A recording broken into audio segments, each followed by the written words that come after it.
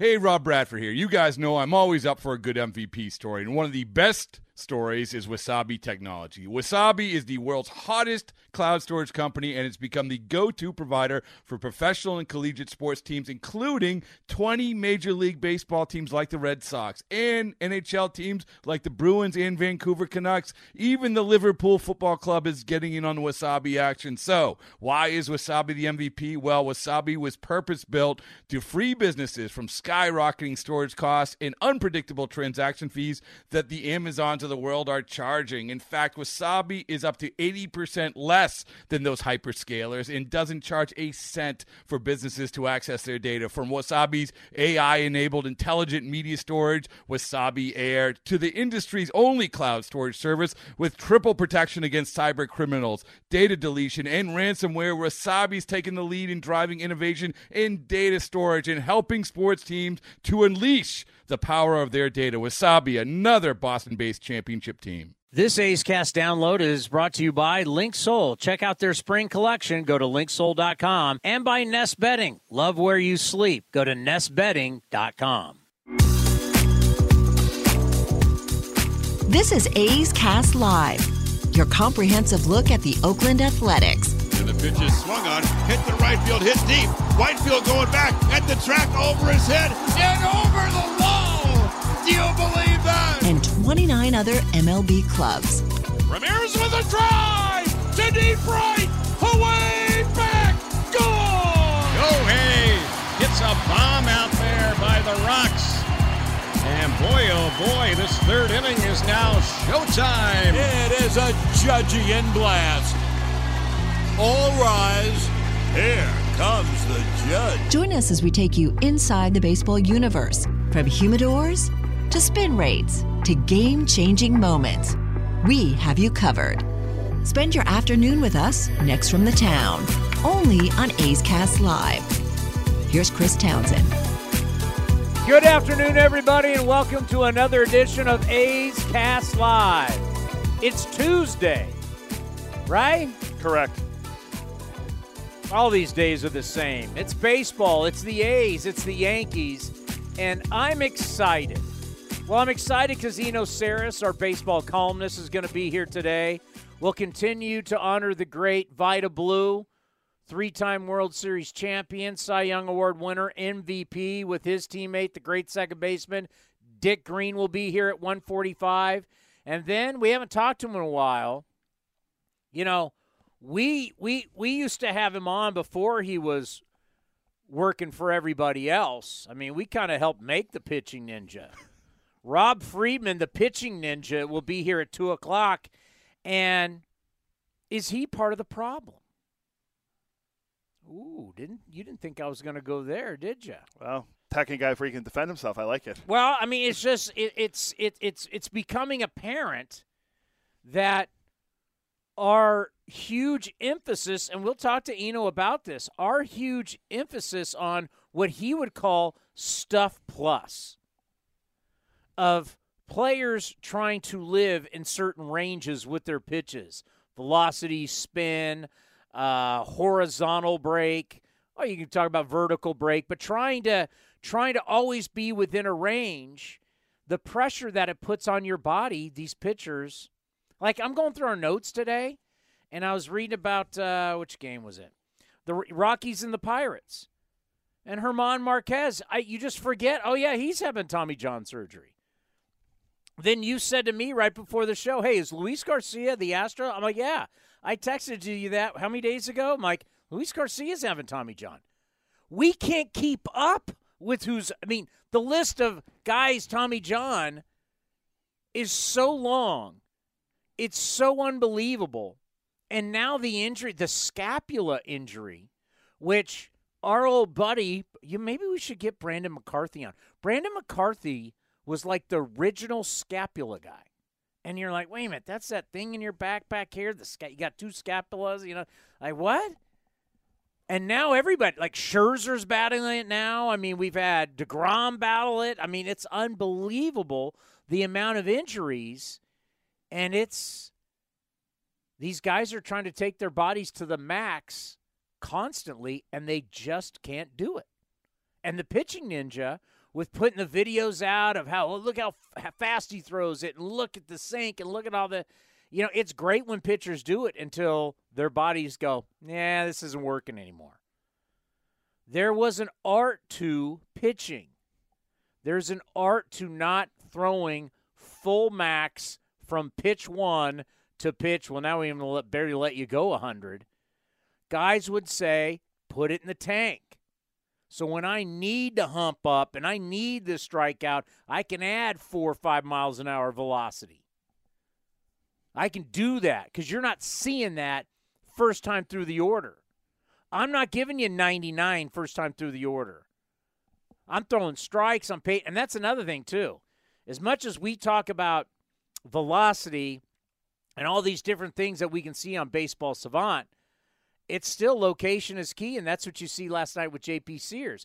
J.P. Sears is rolling, and then all of a sudden, it's not velocity. It's his location. And, of course, the cheapy Yankee home runs. Not all of them are cheapy, but I was going over last night in the postgame show. Cabrera's was cheap, 339 to let. I mean, the ball Ramon Laureano got hurt on, the Torres fly to right, was 319. That is a routine fly ball, and basically, I would say in 97 or so % of all American baseball fields, barring wind, you can go to any high school field, anyway, pretty much everything's about 330 down the lines, right? Yankee Stadium is the biggest cheapy place that there is. 319 goes to the wall. That's like a Pony League field, for God's sakes. You hit it off the end of the bat. Or you get jammed, and the ball almost goes out. That's a joke. I don't know what's more impressive, watching the cheap home runs that went out or Aaron Hicks hitting a home run and Yankee fans booing him as he's rounding the bases. I mean, they disliked him so much that they booed him after a home run. I called it. Didn't I call it? I said, you're going to be hearing boos when the A's are at Yankee Stadium, and it has nothing to do with us. They hate this team. They can't stand their Yankees. Their Yankees are all old. They're all hurt. They don't hit. Well, they got How old is Aaron Hicks now? Hicks hitting 153. That was his first one of the year. 33. Wow. They are old, man. Well, they're getting Judge back today. They are old. He's 32. Yeah, How old is Giancarlo? I think Giancarlo might be right around my age, 33-ish. He might be a year younger. Oh, I think he's older than that. Giancarlo is 33. What's Donaldson? But he's older than I am. Donaldson's like 36 maybe. Let's see. Josh Donaldson, 37. Look, it's old guy. They got, okay, Giancarlo, they're saying his left hamstring, because remember, he hit a double when he came pulling up. I remember seeing the highlights. You got left hamstring for Stanton, right hamstring for Donaldson, Rodon, which, by the way, our friends at John Boy are saying that he could be done for the year. He's got forearm and back, but it's the forearm. His wife, because that's always good when the wife responds on Twitter, his wife, Ashley, responds with BS. I'm not going to spell it out to you because it's a family program, but she writes bull blank in a tweet saying that he's out for the year. Can you imagine he's out for the year? Frankie Montas out for the year with the shoulder. Efros out. Trevino out. Both Tommy John. I mean, this whole team is – and Lou's in his 30s now, right? Lou is – let's see. Lou Trevino. Because when he came up with us, he was like 27. Yeah, Lou Trevino, the great Slippery Rock. Love me some Lou Trevino. He's a great guy. Just had Tommy John surgery also. Yep. 31 years old. Every one of these guys we're talking about for them is old.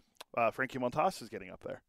He's another guy. Frankie's got to be in his 30s, right? Frankie, if not, he might have just turned 30. Aaron Judge is 31. Don't shortchange him. He's 31. Frankie is 30. Yeah. He just turned 30 a lot. Every one of these guys. We're not talking 22, 23. Yeah, we're not talking Glaber or 27. Every one of these guys is 30s. You know who's playing for them? Volpe's playing. He's, 22, 21? And he's jumping around the field, and he's hitting 200. Whatever. Yankee fans love him. He's the next Jeter. It's like you telling us. They don't love him. He's batting let me get it. I'm sorry, to 200. He's hitting 205. Wow, the disrespect. And his 3 home runs are cheapy Jeter. out to right field. I hate the Yankees. And you know what? You want me to say it again? I said it last year. I'll say it again this year. Well, I don't really have to say anything this year because they're in last place. Yeah. Your Yankees are in last. Oh, and by the way, you want some Yankee hate? Let's do it all over again. 32 of the club's 46 home runs have come where? Via the home run at Yankee Stadium. At Yankee Stadium. Because it seems like, I don't know, it's built in the same, they're built right next to each other. It just seems like left field is even more of a bandbox than the old ballpark. Like, it just seems like right, so down the right field line all the way towards right center literally is a bandbox. It's a joke. It seems like left field, at left field foul pole all the way to left, that is a bandbox. It's amazing. Like, they hit these home runs, and they're like 336, and these guys are running around pimping it, and you're like, that's an out in other ballparks. But that's why I love Baseball Savant. If you watch the home runs, it'll tell you out of how many ballparks is it gone, mostly gone, or out of here, and they'll tell you, like, most of the time, if it's a home run Yankee Stadium, most of the time it's not out at any other ballpark. All 7 of the Yankees' runs on Monday came via the home run.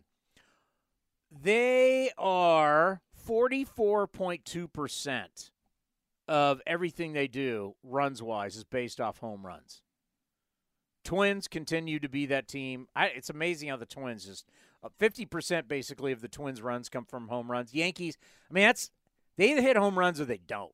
And we know that if that's how you rely on how to score for a season and then the postseason, you're not going to win. Do you want to say it right now? You made the same claim last year. Do I need to do it again? Last year I did it at the end of June. Something like that, yeah. Now we're in May. Yankees will not be in the World Series, nor will the Yankees win the World Series. Mark the tape. Marked. I did it last year. It's May 9th. I'll tell you again. They are, as a colleague of ours once called LeBron James a flawed player, which was the dumbest thing I've ever heard. Dumbest thing I've ever heard.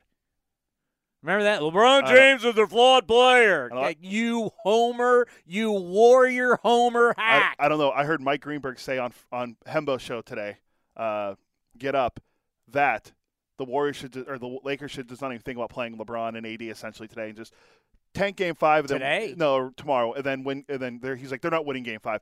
Have them ready to play Game 6. So just tank away game and then instead of trying to close it out. I don't know. LeBron's a flawed player. I'm not as much as I love Himbo, I'm not up at 6 a.m. talking Laker hoop. Talking LeBron. Yeah, LeBron now has scored more buckets, more two-pointers than anybody in the history of basketball, passing the captain, the great Kareem Abdul-Jabbar. Your daughter's not impressed by that stat either. No, my daughter actually – guys, we're preparing for this show, very astutely called it out going, can't they have a dumb stat for everything? Yeah, what was our thing? You can have as many two-pointers made in the first minute or something. I was like, you know what? That's actually – she's not wrong. She's not wrong. She's not wrong at all. And in baseball, there's all these people that would use stuff like that. People will use any number they can to justify an argument. That's very true. They'll use that. So my daughter made – so this is a 17-year-old who just did their AP testing for English. Yesterday was calculus. Calculus? I'm like, I got no shot. I can't help my kids with their homework. I got no idea. But they're doing their AP testing, and she comes home and she's listening to us, and she goes, "That's a dumb stat." And I'm like, well, Sports Illustrated did this thing. So basically, Matt Steinmetz of 95.7 The Game, my old radio partner, we did a show together. We also did Warriors together. A lot of you forget I did Warriors pre- and post-game show for 2 championships.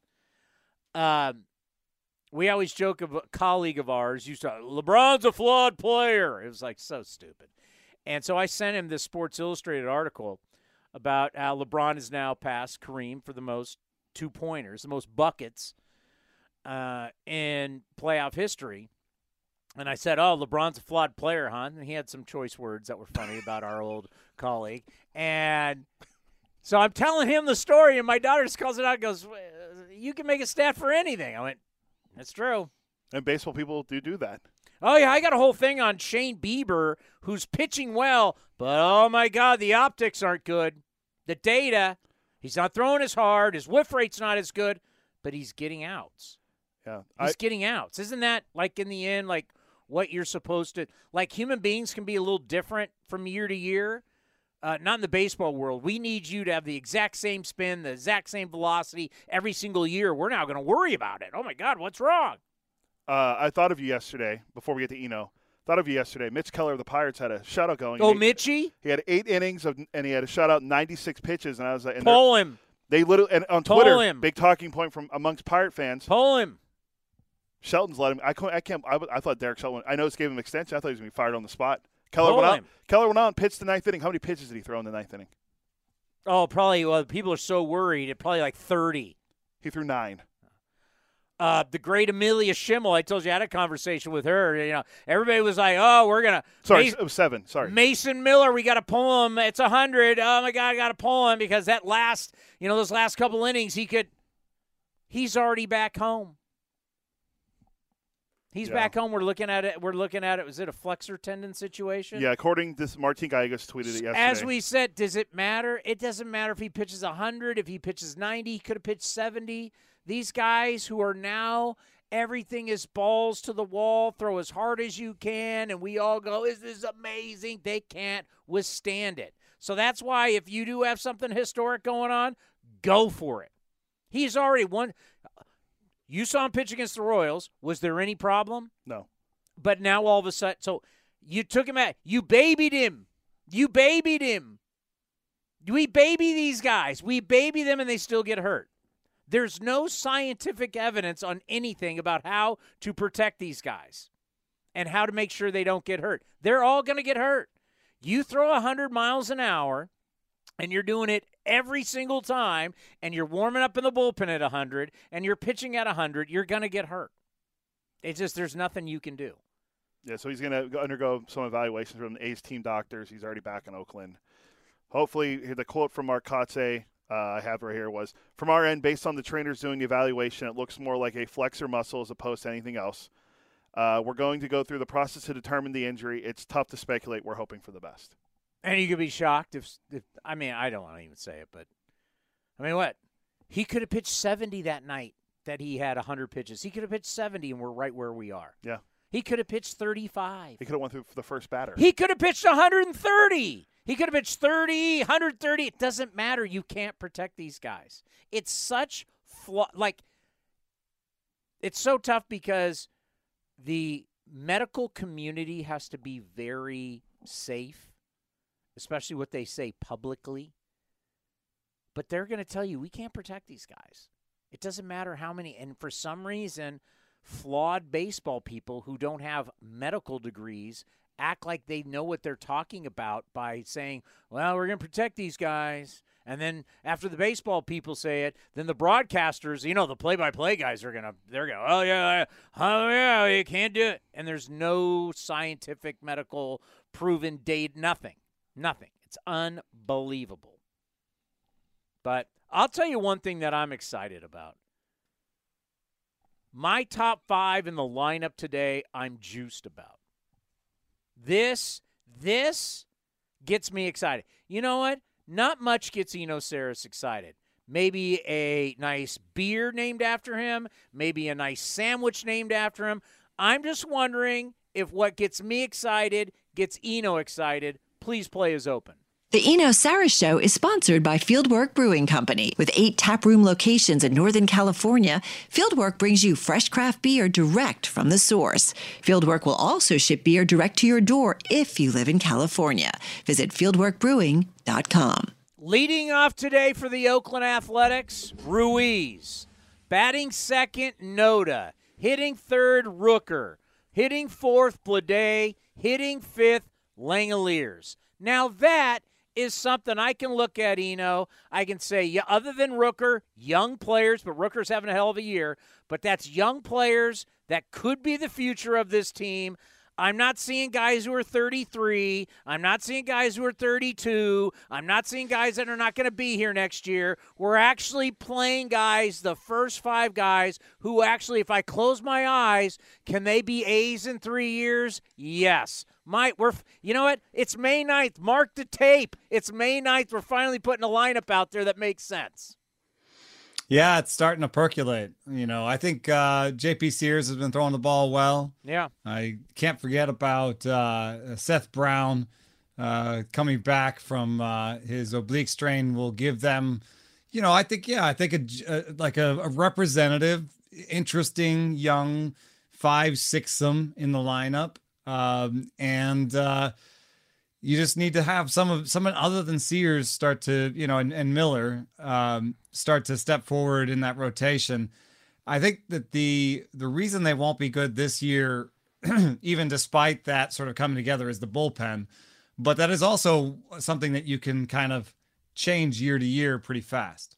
So, I think if you start to take some of the starters and put them in the bullpen because you've tried them as starters, that's how you start to make your bullpen better from within. And then the market is always full of short-term relievers. That's something that these A's have always done. Well, I'm going to have to, I normally don't come down your road, but I'm going to have to challenge you, Stuff Plus, and The Athletic. By the way, Eno Saris, our national columnist from The Athletic here on A's Cast Live. I'm going to have to challenge. When we bring up Patton, Garcia, and Pruitt, you can't tell me that the bullpen with the highest ERA just didn't dramatically improve in Stuff Plus. I'm coming down your road, my friend. I actually really like Pruitt. Patton's 35. We're bringing experience. I actually like Pruitt. My model says he has a really good slider, so I think he's a worthwhile guy. But yeah, I mean the bullpen's on pace to be one of the worst of all time. It's just it's unfortunate. It's something that happens, I think, when you're rebuilding. All right, so I've been kind of dabbling with some orthopedic surgeons, guys in the Bay Area who actually perform Tommy John surgeries, because I'm fed up with this 100 pitches. There's no scientific data whatsoever in the medical world that you can't pitch to 100, you can't pitch over 100. There is absolutely no trust the data. There's no scientific data about 100 pitches and injuries. There's just not. These are medical doctors who perform Tommy John surgery. But I'm going to say to you, this is something that they're concerned about. So forget my opinion. This is what they're concerned about, is the fact that we have these athletes trying to perform at max effort every single time they throw the ball. The fact is, you're going to love them.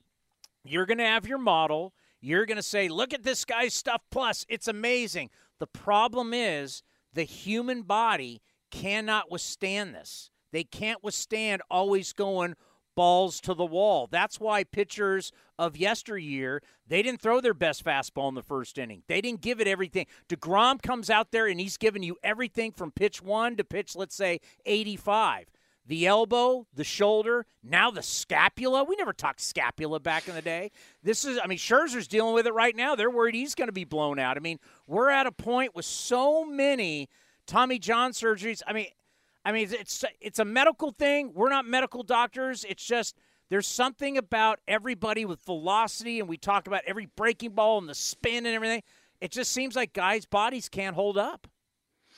Yeah, there's when you look at the research, there's a couple really interesting findings that I think underline what you're talking about. One is that the harder you throw, like the closer you throw to your personal maximum, is the more stress you put on your elbow. Yeah. So it's not that like the guy who throws 98 definitely always is putting more stress on his elbow than the guy who throws 91. That's not necessarily true. If the guy who throws 91 maxes at 92 and he's always throwing 91, correct, yes, and the guy who throws 98 can go to 103, then the guy throwing 91 is putting more stress on his body relative. He's maxed out. He's maxed out. Everybody's maxed different. Well, put it this way. There's only been in our lifetime, I think, 2 guys that did it for a really, really long time, and they didn't have the elbow prop. I think of Nolan Ryan, and once again, without PEDs, I think of Nolan Ryan, and I think of Randy Johnson. You talk about guys I have a modern version. Justin Verlander. Verlander used to sit 94, and then in the last inning, you'd see some 98s. And Correct. He was relatively healthy. And what happened? As he got older, the max came down. He couldn't throw 98 anymore. But that's why I don't include him, though. Nolan He Ryan still wanted to throw 94, so he just threw 94 against a 96 max, and that's when he got hurt. But the reason why I bring up Randy Johnson, Nolan Ryan, they were always at top speed for a long, long time. I mean, Nolan Ryan was throwing 98 at 46 miles an hour for you. There's two guys that pretty much their entire career without major injuries were able to max it out. To withstand it. Yeah. That's where I'm going. I think that that's unfortunate though, because you have guys like that. This is just unicorns, and you can't just point. There's a lot of people point to Nolan Ryan a lot, and I'm just like, I don't know, man. That guy was weird in a lot of different ways. It's like Tom Brady. How do you play quarterback at 45 years old? It's just. Yeah, are you gonna say that to everybody now? Oh, well, Tom Brady went to 45, so why can't you? You know, so that's one thing. The other thing is we talked about this before, is that velocity is more the source of stress. But if you account for breaking balls, then breaking balls thrown at really high velocity and that's really in vogue. Like, because not only do we have DeGrom's 94 mile an hour slider, but we have this whole thing called the gyro slider, which is basically an 89 to 91 mile an hour slider. It's not a cutter anymore. It actually has a little bit of depth. And that pitch was the pitch before the sweeper. I literally just talked to Bryce Miller after his start against Oakland on I forget when, but recently, maybe on Friday. And Bryce Miller said, when I was coming up in the minor leagues, they taught me the gyro slider. That was the hot thing. The hot thing was the 89 mile an hour, slider. And so I learned that. And now they're teaching me the hot thing is the sweeper. Well, guess what's true about the sweeper? Every bit of velocity makes it better. So if you could throw the sweeper 87, it's better than throwing the sweeper 83. So now I'm telling the kids, hey, I want you to throw an 89 mile an hour slider. Oh, by the way, velo is the best thing you can do for your whole arsenal. And, now throw this sweeper. Oh, it's also better if you throw it harder. So all of the analytics, all of the sort of data is telling them to throw harder, and the market is telling them to throw harder. And you're going to get more money. Look at Jake DeGrom getting 180. There are other people who throw way more innings that got way less money. And so the market rewards excellence on a per inning basis and doesn't seem to care as much about soaking up innings or having many innings. So Kyle Gibson gets 30 million. Jake DeGrom gets 180 million. Until the market changes, the kids are just going to look at where they can get paid. Yeah, and then you got guys like me who go and look at bullpen ERAs, and when 20 of the teams' bullpen ERAs is over 3.70, all the way up to where we are at, 7-something, you start to realize you don't get those innings because we're paying per inning of greatness per inning, but they're not great. They're not a lot of innings. All of a sudden your bullpens are just absolutely whack. But you're right. It might be one thing where we're saying you're going full max on fastball, but when we start manipulating the side of the ball, and we're going full max, and we're causing – because the minute we start doing any type of movement with our hands, with our grip, right? While also having the arm speed of a fastball. Correct. Is that where all of a sudden the ligament – so essentially your UCL – There is research that suggests that's true, yeah. It goes right – it's your funny bone, folks. You can feel your funny bone. It goes right in here. And when you have Tommy John surgery, they take the surgery and they put basically like a bow on it and put it outside that groove.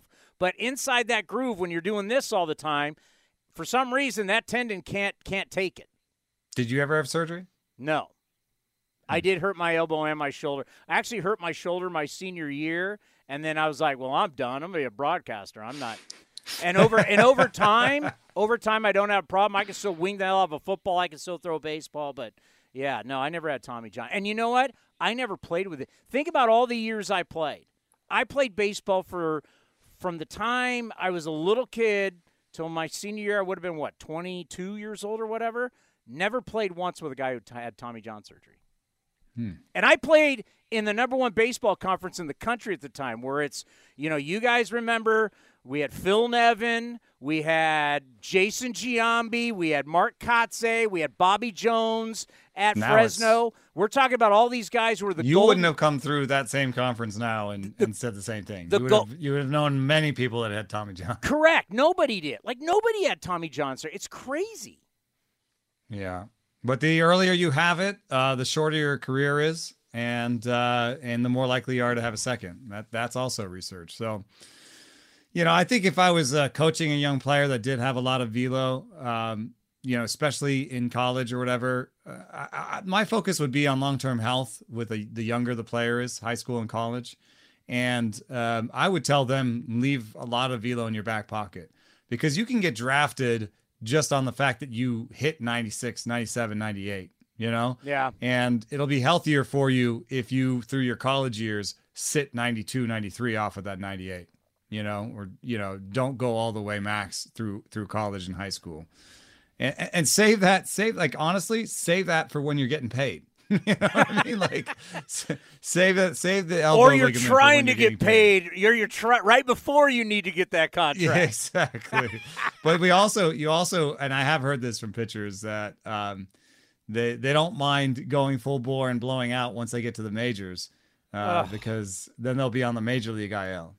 Isn't that amazing that we have people that actually say that publicly, where they'll say, I'm okay with blowing out. I mean, But it's a job, right? It's a crazy. job like any other. You don't want to blow out when you're making $20,000 a year. I mean, what do you worry about blowing out working for the Athletic? my creativity bone. I just don't know what to write anymore. All right. Yes. Okay, I think we're past the point where we go, the Rays are really good, but I think we just know the Rays are really good.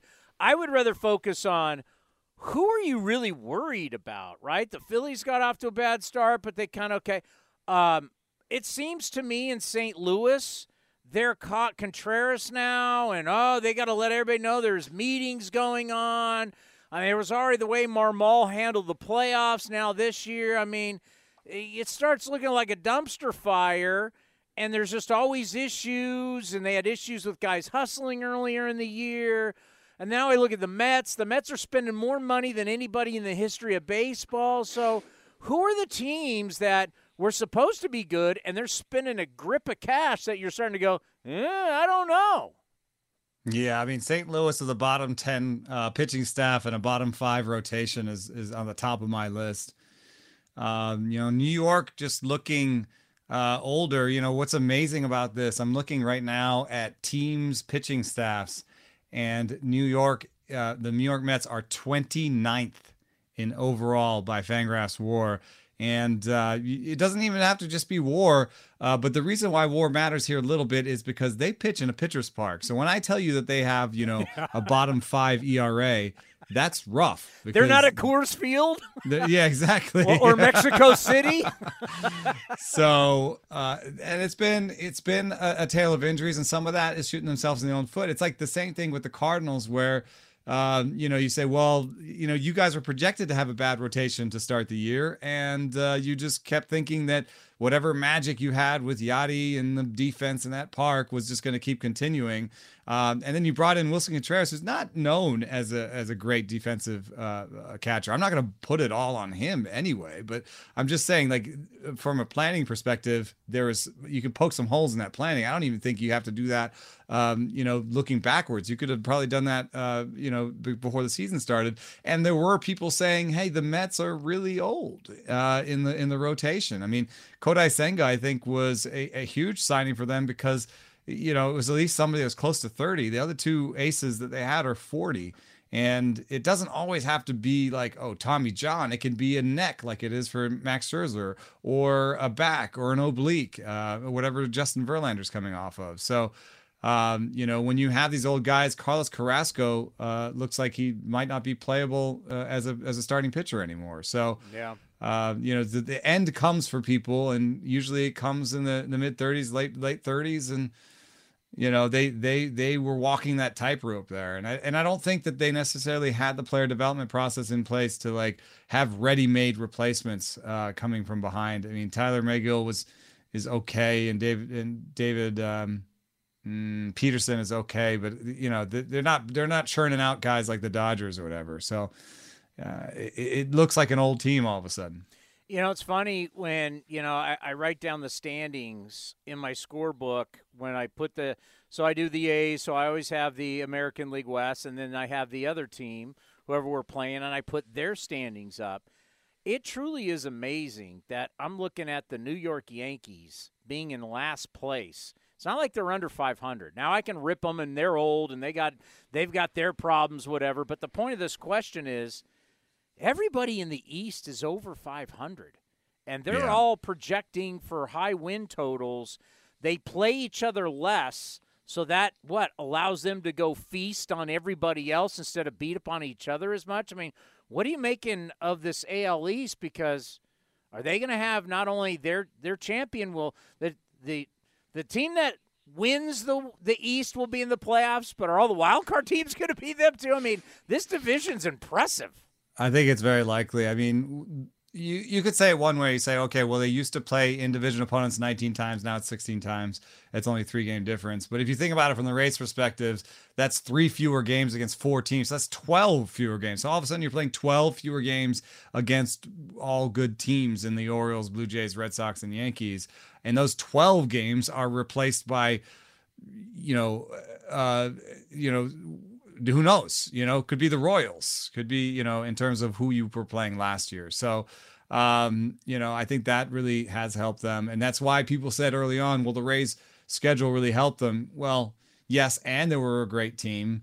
And the schedule is going to help, the big conferences. And I think the big conferences, like in college football speak, are the AL East, the NL East, and the West. The Centrals are falling behind. They have multiple teams in on the wrong side of 500. The AL Central, for example, second place is under 500.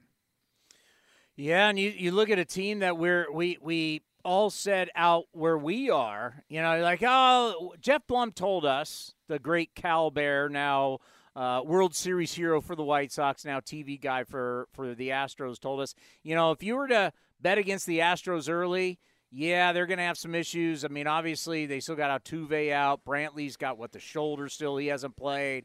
And missing Verlander. But all of a sudden, Luis Garcia has Tommy John surgery. I mean, you start to look at the Astros and you go, wow, as great as they have been, 6 straight years in the ALCS, 4 World Series, won 2 of them. Man, they are looking beatable right now. Yeah. I like the Yankees and the Astros. I'm not as worried about. For example, the Yankees are still above 500. The Astros are basically at it, and I don't think that the injury news has been great for either team in the early going. But I'm a little bit more worried about the Astros, just because they when letting Verlander go, that's fine. They had Hunter Brown. Hunter Brown has been great. But then behind Hunter Brown, it would have been better if they had Verlander and Hunter Brown comes up and then Verlander's healthy and then Luis Garcia's out. You know what I mean? Like the depth behind them is not really there. The next guy up is JP France. He's okay. He's got some good stuff, but not great command. And, the odds are he comes up and then somebody else goes down. So Jose Urquidy's already hurt. And the next guy is Forrest Whitley, who just can't find the plate. So I don't even know that, I think they're really stretched to the point where I don't think they necessarily have another starter that can step in if they might be doing bullpen games and Brandon Bielak games. And I think that's really going to hurt them. And then I think the Jose Abreu signing was a bad one. I think Jose Abreu's numbers against the fastball have really been in decline for about 5 years now, and they've continued to be in decline. And when I see that, it says to me that the bat speed is gone. And so if the bat speed is gone for him, then and Brantley's older, then you're really hoping for somebody to step up and be a good batter. I don't think Dubon is that. I think he's a fine glue guy. And I'm not sure that any of their young guys are ready to step in other than Jeremy Pena and be a star. So their player development engine has stalled a little bit. Cody, you all right with that? You thought Abreu was like the signing of Ted Williams back in the offseason. You okay with that? I mean, they let Gurriel go I thought they were going to plug and play, as they say.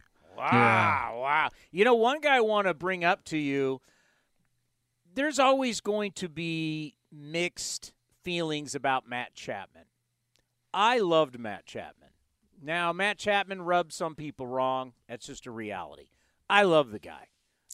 He's just a bit of a red ass, right? Like, he just worked really hard. And didn't have time to sort of joke around. There's however you want to see it. I'm just saying I like Matt Chapman. I loved him. I would have loved to play with him. I mean, he came to win every single day. There was things off the field, but whatever. Matt Chapman, I was worried. Like, he turned down the supposed $150 million. We had him on, and I'm thinking, man, if he never gets this money, I'm going to feel bad for him. What's so interesting, if you look at Matt Chapman, in 2020 at 232, 2021 he hit 210, last year he hit 229. He's hitting 349 this year leading baseball. I mean, that's dramatic. Now, you could say playing in that bandbox, we can talk about juice ball, whatever. What is people talked about he's changed his swing a little bit. What is the big difference that's turned Matt Chapman from hitting below 230 to now hitting almost 350? Well, one answer is definitely there's a fair amount of luck. His batting average on balls in play is way up. But, I remember the book being that you could blow the by Matt Chapman up high. And he had a good low ball swing. He could turn on the ball inside, but anything sort of above the belt and over the plate, he had trouble with. And I'm looking right now at the heat map of his ability to make contact on those pitches. He's really improved it. It used to be really blue all the way across the top. Now you basically have to tightrope walk with him, and you have to get it really at the top end of the strike zone. He can actually do some damage now around the belt over the plate. And that's a different thing there. So now I do believe he's fixed a hole, plus some good luck. So, but it's always it's really important to do that, and you can see it in other places where there's not as much noise, like his strikeout rate. After being really high in 2020, it's gone down every year, and it's back to kind of where he was when he was at his best in 2018 and 2019, around 25% right now. His swinging strike rate is down. That swinging strike rate points to me to that thing that he's kind of covered this hole. And it reminds me of other guys that have struggled with high pitches and figured out a way to cover the hole, which is, like Kyle Schwarber, Cody Bellinger. There are other guys who've had a little bit more of a loopy low ball swing that have figured out some movements in order to get to the high ball. And so I think there's the marriage of really good adjustment plus the fact that he's getting some good luck. Let's end on this. I put a beer in front of you. It's been a long day, and you're thirsty. What is your stuff plus to get that thing down? What's the question? What's your set to get that beer down? How fast is that? What's your stuff plus? Are you attacking that thing? If it's a good Pilsner and it's a hot day and I'm at the game, I can maybe dust one away pretty quickly. Yeah, because you're about to get into. I mean, we're not there yet. I mean, outside it's still pretty cloudy, but we're not far away from getting into your. I'm more of a. It's for the taste. I'm savoring it. Well, no, you're going to be into your summertime beers. We're going to be getting into how Eno. Now we're talking crushers. You get out of spring and you get into summer, Eno. I'm always interested in what happens when it warms up, how you change, because drinking that thick beer, tough in the summertime. I'm going to call it the summer of the cold IPA. The cold IPA is an IPA that has basically been lagered, and so it tastes a little bit more like a lager. It's thinner, it's crisper. So let's call it the summer of the cold IPA. It'll get hot, and then you want the cold IPA. Yeah, whatever's in that cup at your kid's Little League game. You gotta.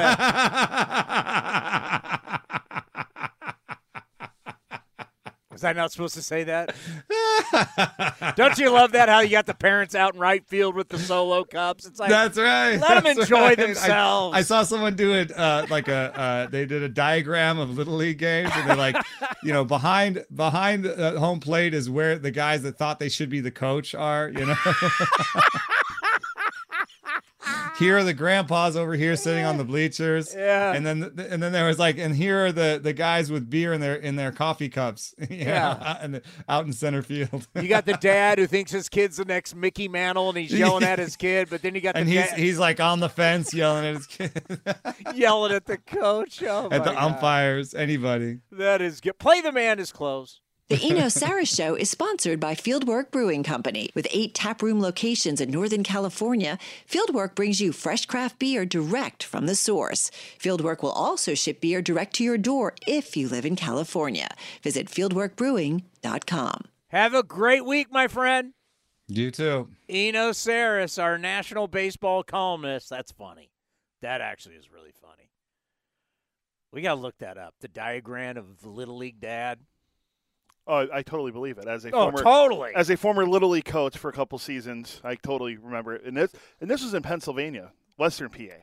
I haven't done it here. I coach basketball here, and I've seen it in basketball too. Yeah, where you got the dad that thinks his kid's all everything. By the way, the numbers on Matt Chapman. I mean, isn't that crazy? He had 229 last year. The year before, 210. He's sitting 350 now. I mean, it's a dramatic. It's like, why the hell didn't you do that with us? I think, it does help. How many home runs does he have? I'm already gone. Oh, I know he has decent amount of home runs, a 349 batting average. I think the only guy hitting higher than him in baseball is Luis Arraez, who's hitting like 420. But he's on a whole nother stratosphere right now. But yeah, Chapman, he clearly fixed something with his swing. And it's a contract year. How many guys are always good in a contract year? Aaron Judge last year, Adrian Beltre. He was never really a big guy.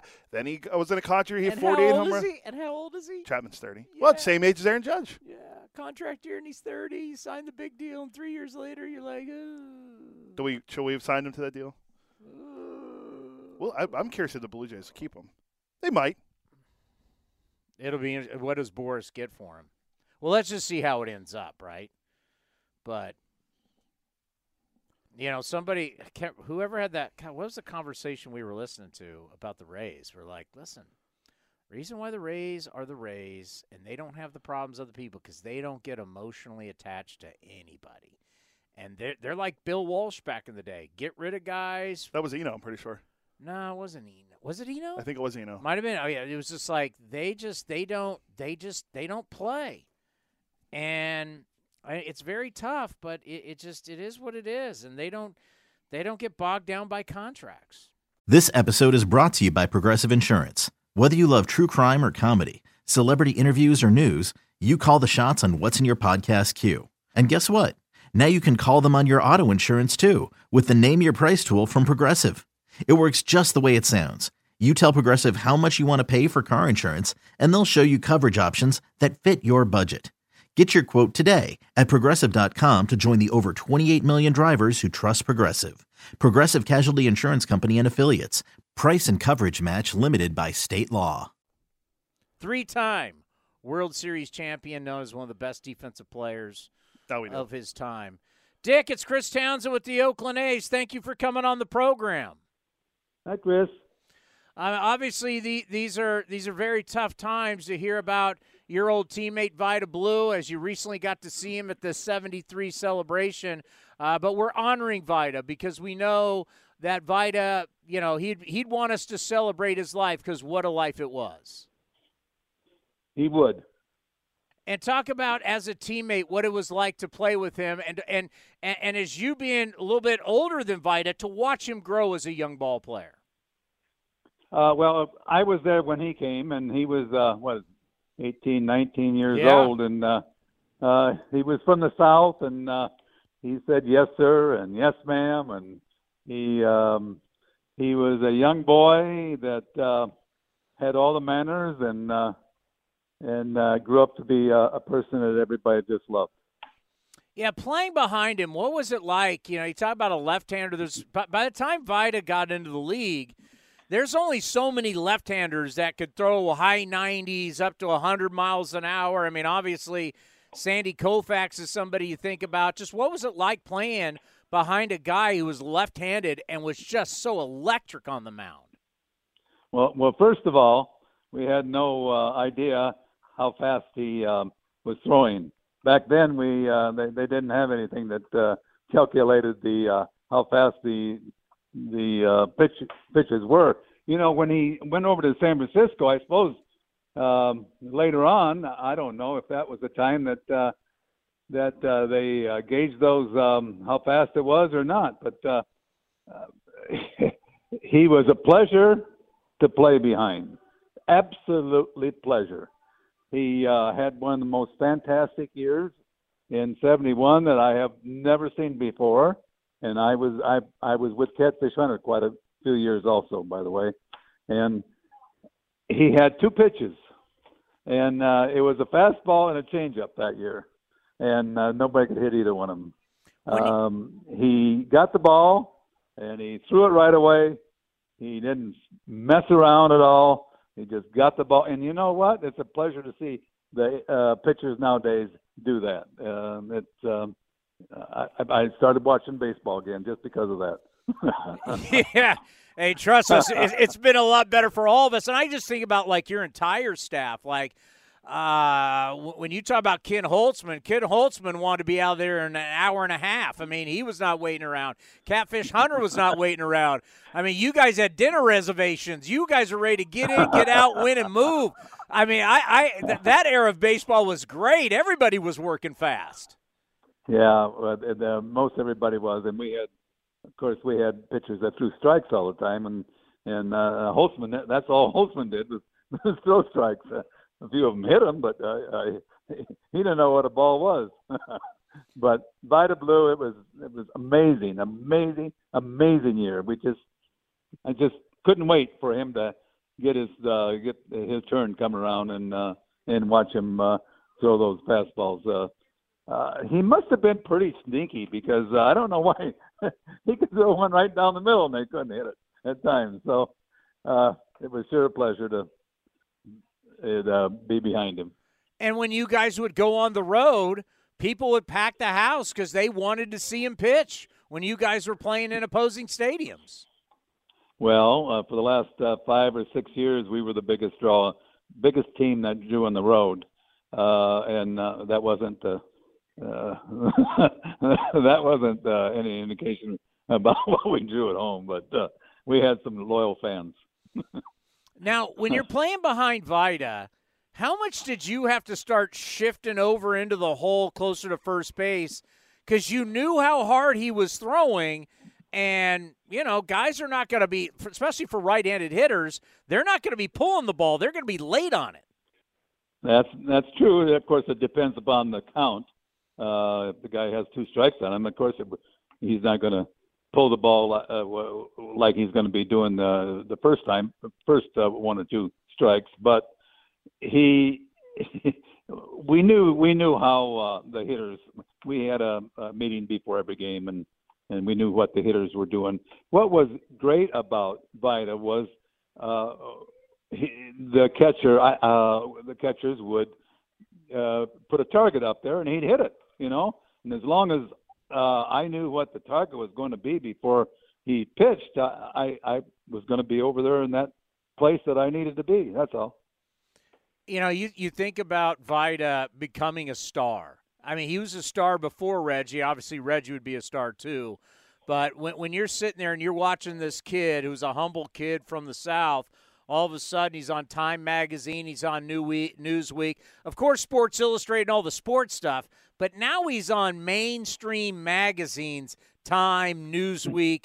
You saw him grow. He didn't change as a person. Just talk about how Vida Blue became a national sports star. He never did change. He never did change. He was a humble ball player all the time that I knew him, and I don't know how many years did he play in Oakland. 6, 7, no, 6 6 years in Oakland. Of course, I think he was in Kansas. Yeah, he was in Kansas City too. Yeah, so. but he played the majority. I think he was the longest of all of you guys in Oakland. So I think it was almost 9. Let me check real quick. Oh, I didn't know that. So when I got out of there, I didn't keep track of anything. Well, a lot of people, if they don't know, you actually, let's see, yeah, he was 9 years in Oakland. You showed up. I mean, you were Kansas City. You were a part of the early days of Kansas City. I want to say you were around 64-ish, right around in there. So you saw Rick Monday get drafted. You saw all these guys coming, and here comes Reggie Jackson. And then to move to Oakland, you saw it all happen. I was there when everything happened. I started in '63 actually, and I saw everybody come up, and Reggie, Campy, Moon. I saw everybody. Everybody came up. We all played. Most of us played in Kansas City. Yeah. Before we came to Oakland. Yeah, we knew we were. The first couple of years I was in Oakland, we lost 100 games every year. And then later, or in Kansas City, and then later we started winning, and we knew we were getting good. We really did. And when we went to Oakland, we knew there was going to be something special if we all stayed together. What year was your first year with the Kansas City Athletics, just in the organization? Oh, I played 3.5 years in the minor leagues.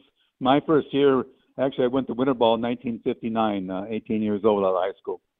The reason why I bring that up, I wonder if you ever had any interaction. My grandfather was Bob Elliott, who was the MVP in '47, but he managed the the Kansas City Athletics in 1960.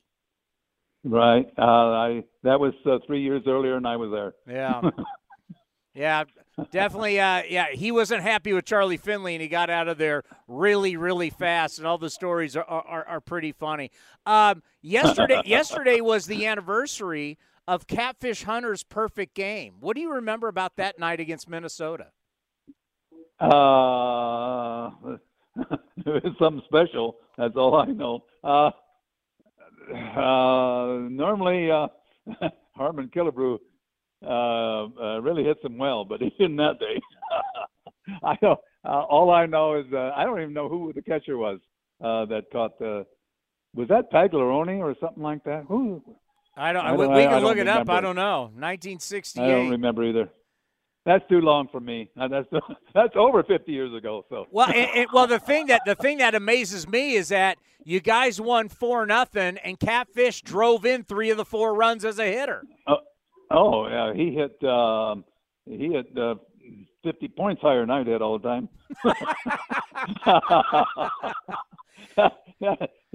I think a couple games that he hit 8 and I hit 9. So I don't know. I'm not sure about that. By the way, you were he should have been hitting 8. You were right on the catcher on that night. Oh, is that right? Yeah. Okay. Yeah, you were right on that. By the way, Ray Fosse, who is obviously a dear friend of all of us, he would always tell a story about you that when he showed up. Now, Ray would always joke in Cleveland that opening day it was a sellout, and then after that they'd be in last place, and they knew they were going to be in last place. And he'd always joke about his time in Cleveland. But he said when he came over to Oakland, he was shocked, and it was you who told him, they said, "Don't worry about it, Ray, we're going to win the World Series." And he was like, I just couldn't believe how confident these guys were. And he was right, because you guys would go on and also win in 73 and 74. Ray Fosse would always tell that story about your conversation with him at the start of spring training in 1973. Yeah, that's probably one of the reasons I came back. I tried to retire 3 or 4 years before then, and then Mr. Finley would talk me into coming back again. So, but we knew when you have players like this pitching staff we had and the players we had, boy, I mean, you have to be optimistic about the whole thing. Well, we talk about it all the time. You know, when you look at the timeline of baseball, you can't tell the history of baseball and not talk about the Oakland Athletics from the 70s. I mean, now you sit back and, hopefully we're going to have another reunion here for the 74 team. When you look back at the team, your teammates, just talk about just how special it was to see Vida one last time at the 73 reunion and for you guys all to be together at the 73 reunion and to celebrate the greatness that you guys were. I got to sit right next to Vida at our little party before we left, and I am so glad I sat there for 5-10 minutes just talking to him. And first thing I asked him if he was in any pain, and he said no, he wasn't in any pain.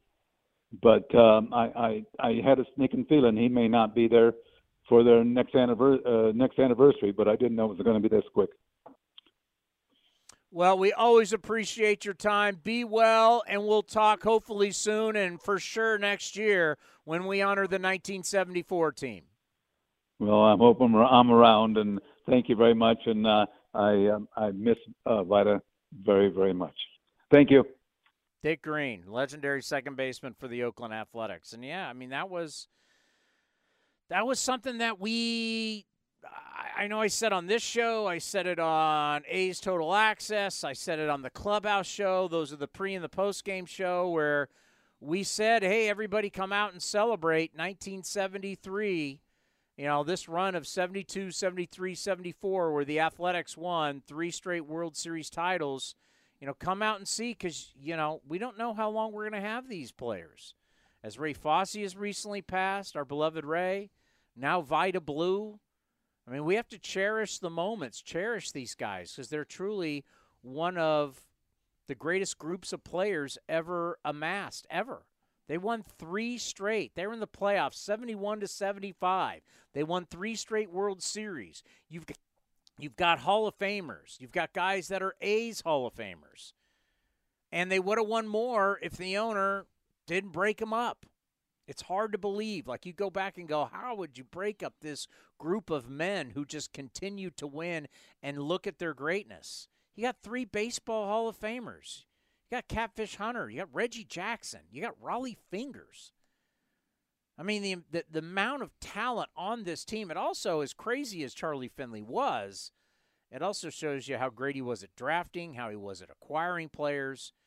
And let's bring on the pitching ninja. Rob Friedman joins us here on A's Cast Live. Think about this. Now, you know about the A's in the 70s, right? And how crazy Charlie Finley was, but they won. Charlie Finley did this all from his office in Chicago. He ran the team that won 3 straight World Series titles. He was an insurance man, made a ton of money, but he did it all from Chicago. There was no internet. He was doing it from a rotary phone, building this World Series dynasty from Chicago that played in Oakland. Like, you can't make this stuff up. No one would even believe it today that happened. That is amazing, isn't it? Yeah, like crazy. There was no social media. He wasn't firing off emails. He couldn't even watch the games. He'd have to listen to the game, the play-by-play by phone. That's incredible. And you brought back bad memories with rotary phones, man. Why are you doing that? Well, because you and I might be the only people, like all the people are going to watch this, you and I might be the only ones old enough to remember that. You remember how big our life was when we had a phone that didn't have a cord? Oh, yeah, absolutely. That was huge. Changed your life. And typewriters that didn't have those keys that stuck and stuff. Like, nobody even knows what a typewriter is. How about this thing that works the television? I don't have to get up and change the channel. It just changes it for me. It's been fantastic. We can be totally lazy, and that's what the world should be. And then this box showed up. We used to have to put a tape in it. Now we don't have to put a tape in it, and it records whatever shows we like. Dude, life has definitely gotten a lot better from those days, I think. I do not wish for those old days. If I could change anything, though, I would like to get rid of the cell phone and go back to pagers. Because pagers, you knew somebody wanted to talk to you, but you didn't have to get back to them right away. That's a good point, although I don't know what I would do, like with all the texting and I don't know. Like, I'm so connected all the time, and I kind of like it, but maybe it isn't for everybody. All right, will you read all the different people the pitching ninjas connected? What do you? I mean, it's amazing how big you have blown up. What can you read? Let's read the resume, as they like to say. It is amazing. Like when we first started interviewing you, you were just a guy on Twitter. Go ahead. Peacock pitching analyst, MLB analyst, is that DraftKings Sportsbook pitching guru, MLB on Fox analyst. I mean, how many people are you working for? Dude, I never turn anything down. Come on, right? Like, you're collecting checks. I like it. That's the way to get through life. Is income coming from a lot of different places is a good way to go through life. Now, did I hear you say DraftKings? It's FanDuel. We can't do the DraftKings thing. Oh, now you're not even reading it right, Cody? That's my fault. I read it backwards. I saw the FD and I was like, oh, that's that's FanDuel Sportsbook. By the way, thank you. Are you one of these guys that has like a handle that they can get a deal when they sign up? You know, I don't know that I do. I do picks for them, and I'm terrible apparently. It just hasn't been my year so far, but I'm looking to make a run today. Well, that's the thing. It's like we all think we can make money off of it. And then, as my late father would say, they didn't build those casinos in the middle of the desert where there's no water because they lose. It's totally true. Like I go in, you know how much baseball I watch, and I thought, hey, I got an advantage. Not so much. Yeah, gambling humbles everybody really, really fast. Yeah, exactly. When you realize the professionals, because all the years doing talk radio, I got all kinds of handicappers in Vegas and guys who've won awards and everything, and they'll tell you, I mean, if you're winning just 52% of the time, I mean, that's barely over 50-50 you're doing well, so it's crazy.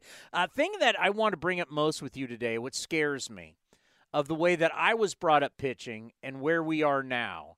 And I've actually been reaching out to some orthopedic surgeons, guys who perform Tommy John surgeries, because I'm tired of hearing about this pitch 100. Like somehow baseball people, not medical people, baseball people, they saw this number 100 and they made that the can't go up to it, can't go over it, whatever. And from a science standpoint, from medical doctors, there's no proof of anything of 100. But the thing that scares me is that we're pitching, and it's a lot like golf too, we're pitching to the data. And we have guys that are going out there, and they're trying to be max out on everything, every single pitch, whether it's your fastball, your breaking ball. You're taking your body to the limit every single time. And to me, and I want your opinion on it, the fact that we're seeing so many injuries, and we're just not talking Tommy John. We're now talking scapulas. We're seeing all these different injuries. To me, the human body, it just can't take it. And we're getting paid for it, but our bodies can't take it. Well, when you think about it, I mean, in most sports, nobody is that good that they can get by without going 100%. And you're dealing with very competitive athletes. So, you think of a race car. You're not going to win if you're backing off and you're not driving real fast. You're not going to win at almost any sport unless you're going 100%. Unfortunately, pitching, it is right now about redlining for most folks, for a lot of folks, not everybody, but about redlining them, no doubt, to push it real hard. And I think obviously cutting down the rest with the pitch clock and stuff like that could have something to do with it. Who knows? But it definitely, I mean, there's definitely some kind of tension there. Well, because we were taught years ago that you didn't lay it all out in the first couple innings. You went through a lineup the first time throwing strikes, but I'm not giving you my A stuff. I'm trying to get through. But now front offices have said, no, I want your A stuff for every single pitch. I'll have you go less, pick up the rest with the bullpen. As we've seen starters go down in innings pitched, relievers pick up more innings pitched. They want you to be at max everything every single time you go out versus the olden days. It was, hey, we want you to get into the 7th, 8th, 9th, which then you're not going balls to the wall in the very first couple innings. So the fact that it's just has changed, And I'm just wondering, even before the pitch, we've been seeing record Tommy Johns at all levels well before the pitch timer. I mean, it's crazy. The kids, I was just talking about it from when I played college baseball. Nobody had Tommy John surgery. It's amazing the amount of and I'll say this too. I don't know if it's just velocity on fastball. It's how fast we want to throw everything. We want our breaking balls now to be, because to get more spin and to get, it's like, it just, to me, it seems like the human body or certain guys' bodies can't take it.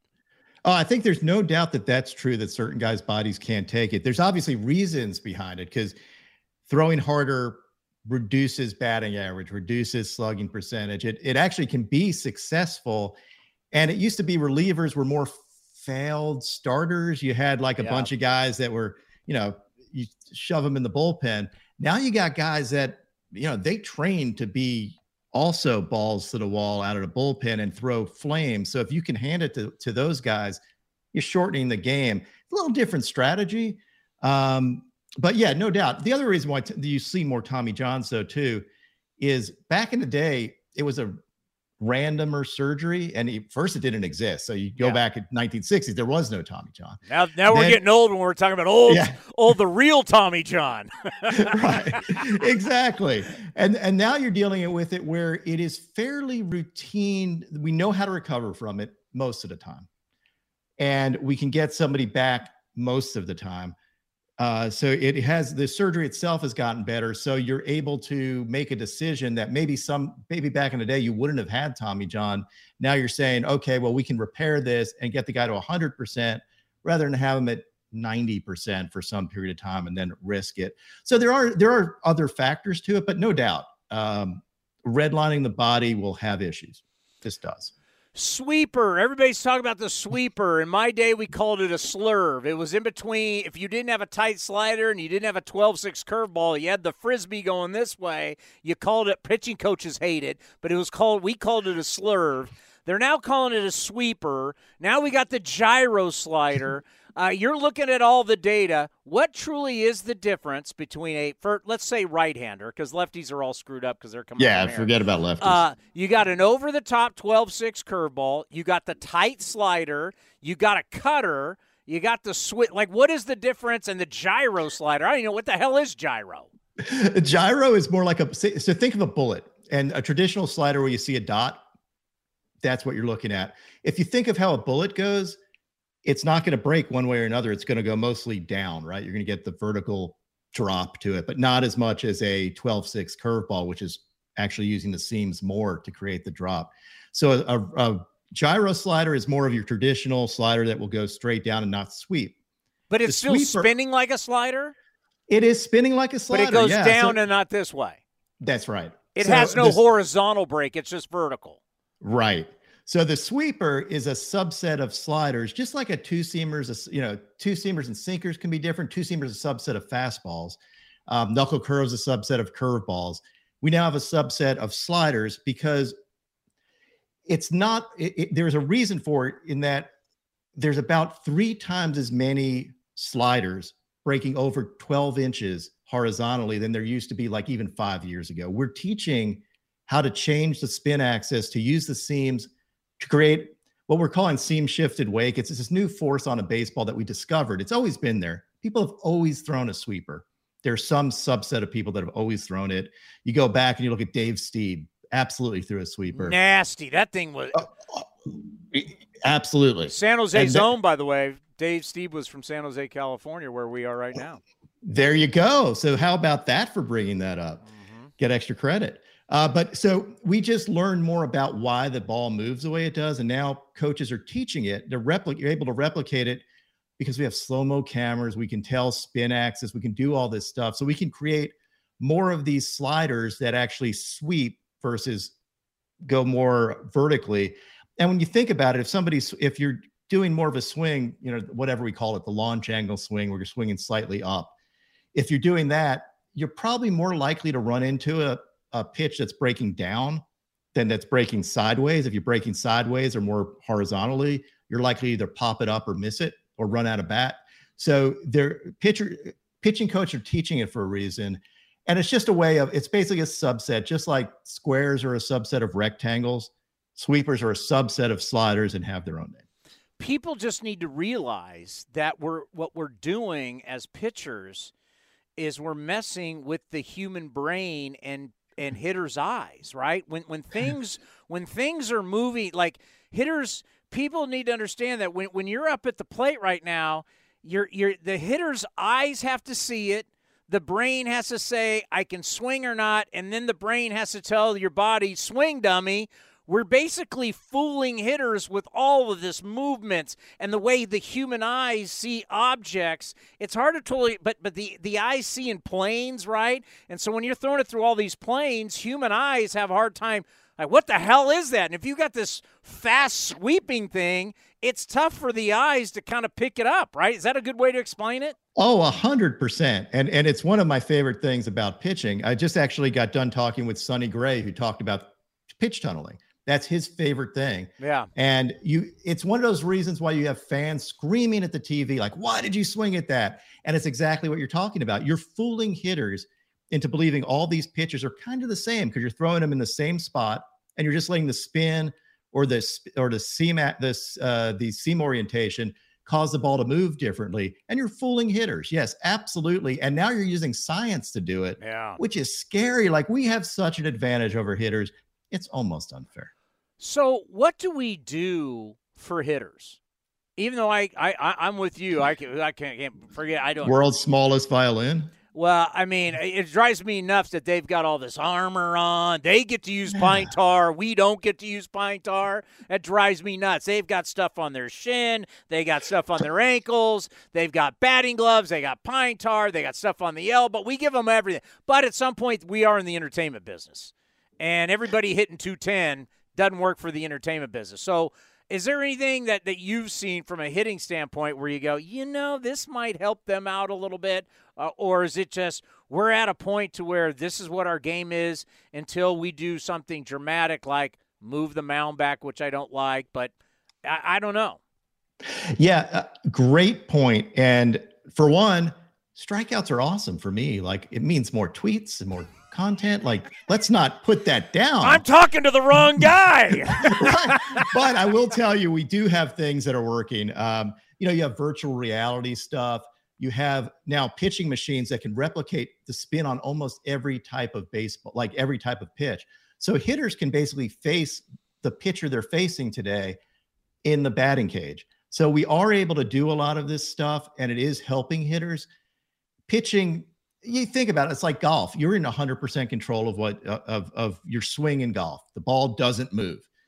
In baseball, you have the ball, the pitcher has the ball, nothing happens till he throws it, and you should be able to throw it in the spot you want to, the way you want to have it, make it move the way you want to. Hitters reacting. A hitter's on defense, to me, a counterpuncher. So it is tougher for a hitter to, get all this science behind it. Golf has broken down the swing for a long time. Pitching mechanics broken down for a long time.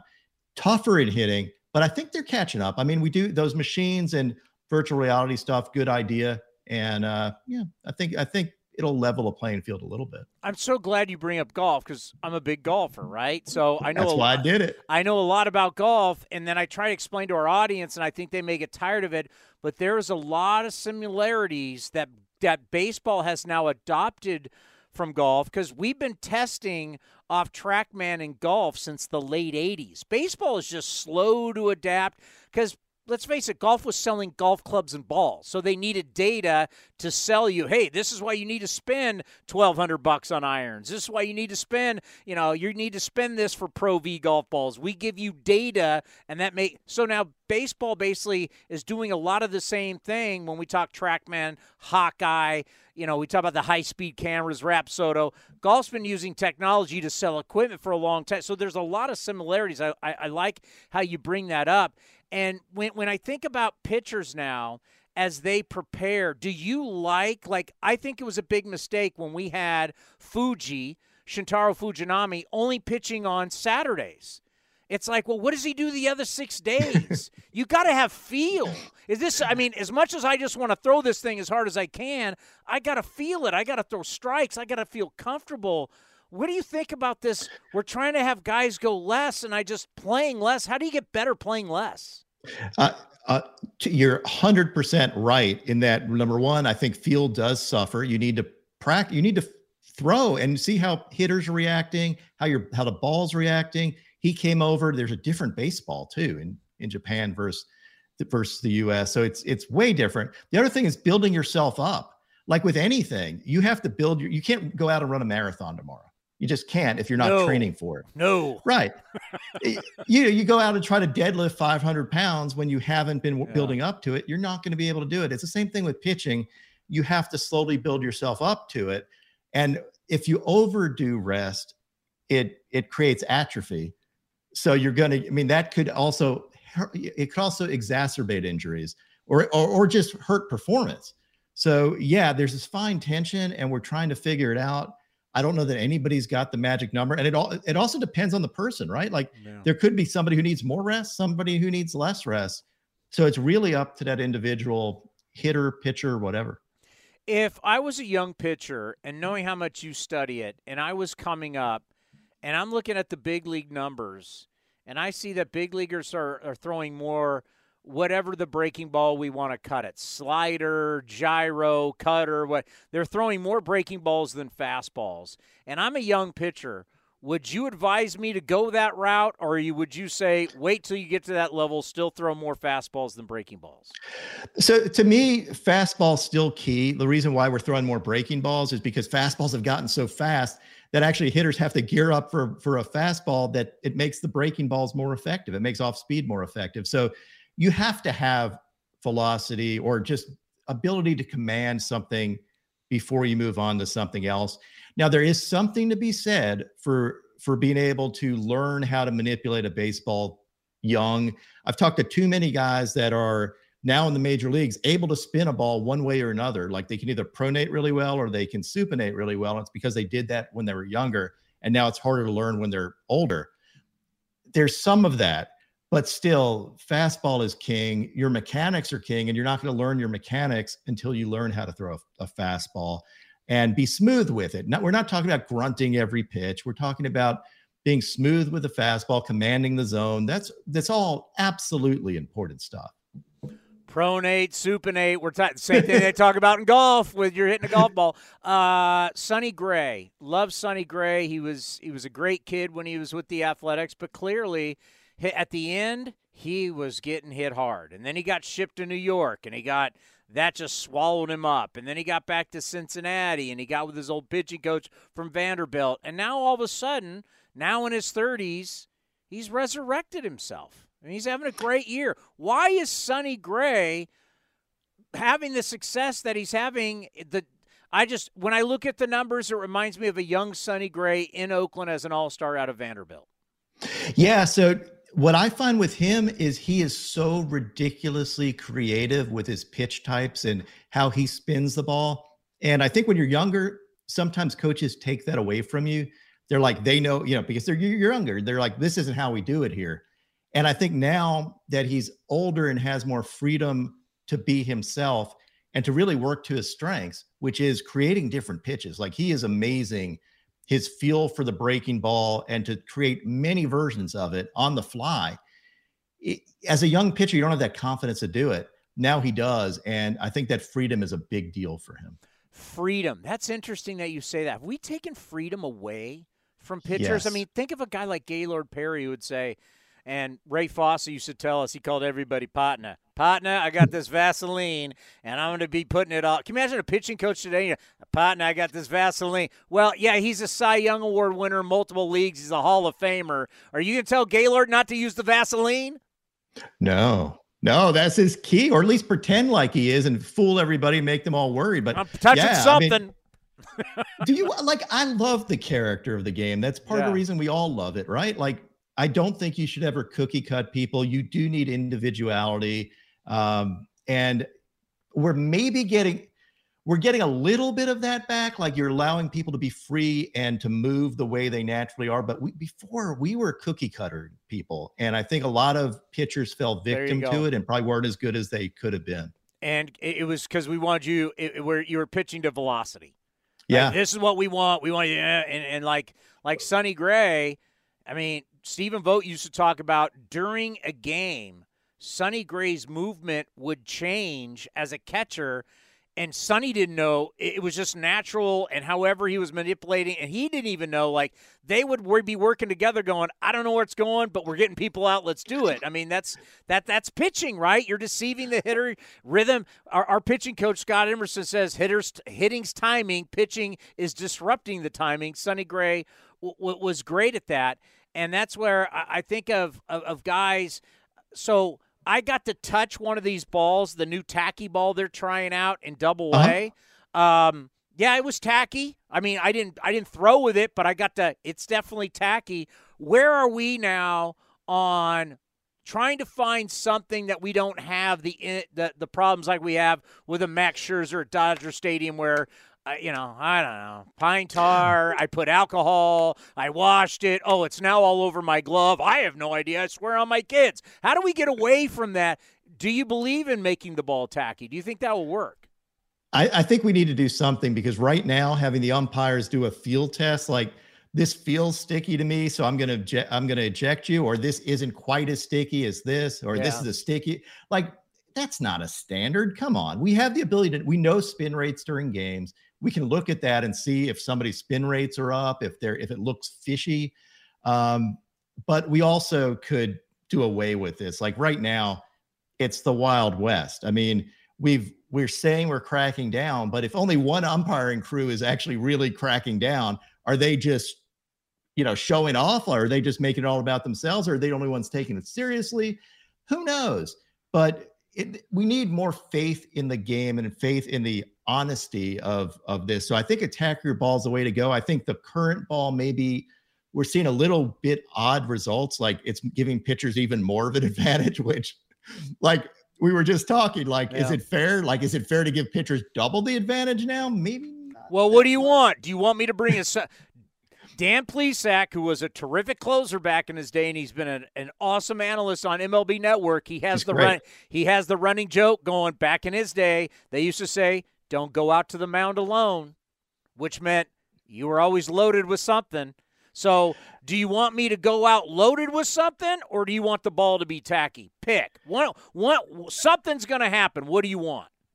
I totally agree. Like, if we're going to have rules, it shouldn't be about who's willing to bend and break the rules. It should be an even playing field. So give me a baseball. Say we're not going to allow anything out there, and give me a baseball that's reasonably tacky enough. They're able to do it. Japan's baseball's tacky. They're able to do it.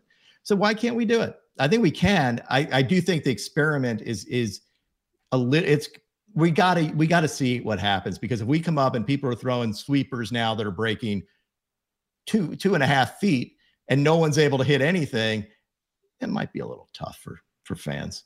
Yeah, it might not be good for the product, but we'll see. And, in the end, it's about the entertainment business. I got to tell you this, and we'll end on this. So it was last year, I'm at a San Jose State football game. I got my Spartan shirt on, and I had a pitching ninja hat on. And it was at the end of the game. We're walking out of the stadium, and this kid goes, "Pitching ninja." And I went, wow. At a San Jose State football game, someone recognized the hat I was wearing. When you're just randomly being noticed throughout the country, that's when you know life's pretty good for the pitching ninja. Dude, it still never gets old at all. Like, I love that. And it just means that maybe we had an effect on something. Maybe people, like, if it helps people be fans of the game, I think it's awesome. And I do love that. Like, that's fantastic. Like, tell them about your merch. Let's sell some merch. Go to pitchingninja.com. We got everything for you. And you got it in all the team colors. We do. Oh, and you go to Rotowear as well. They sell the Pitching Ninja stuff, and we've got everything. You notice I made my light like A's colors right back there. I can change the colors of that. I love, like, you got like the eyes of the ninja are red on your hat. That is awesome. Yeah, this is a new one we tried out. I think this is it's one of my favorites. It's like a snake almost. You know how they do those snakes with the red eye? I mean, that is sweet. Little evil look. Willie, you know what? You're helping make baseball cool, and that's what we need. We need to make baseball cool. We really do. And I don't think the sport does a good job of that. I think they're starting to, maybe a little, giving people freedom, but the idea that it's fun, right? The sport is all about having fun, competing, and pointing out why this, instead of looking at everything being a home run, sometimes pitchers deserve some love too. And that's what I'm all about. Like, show me all the nasty pitches. Don't get me started on, we are the only sport. I'll let you use this. We're the only sport where we've diminished the guy who handles the ball or the object. Yeah. Right? And totally I say this to people, and they just go, what? I go, in football, the guys who handle the ball are the stars, the quarterback, the receivers, the running backs. In basketball, it's the point guard and the scorer. In hockey, it's the center and the scorer that are always having the puck. The stars have the object, always have the object. In baseball, we've diminished the starter by saying wins don't matter, we don't pitch them as much, and now all of a sudden I keep score every game. I can show you my scorebook. It's just a assembly line of no-name reliever after no-name reliever. After we used to grow up with pitching matchups, and people were excited. We're talking about the great Vida Blue. People paid, and people would come out of nowhere to go to, whether it's Detroit or Minnesota or Kansas City or wherever, because this guy, Vida Blue, people used to pay to come see the starters. Now you come to see the starter, he's out in the 4th or 5th inning. We have taken away the power of the guy who has the ball, and we don't even have star closers anymore. Yeah, the one thing, if you look around the league, you will see some, like, I think starting pitching is actually at almost its heyday, its peak. They just aren't there long enough. You're right. Like, I go there, I want to see Zach Gallen is a freaking stud. Yeah. Does the whole world know who Zach Gallen is? Probably not. Is he one of the best pitchers in baseball? Yeah. Shane McClanahan last night, fantastic pitcher. But I don't think they're household names. And maybe that is part of it. Either we're not hyping it enough, they're not staying a game long enough, whatever it is. Things need to change. Well, I'll tell you what, you're a baseball fan and you got an idea for a birthday gift, any type of present, and I say that for Christmas because I also have your coffee mugs.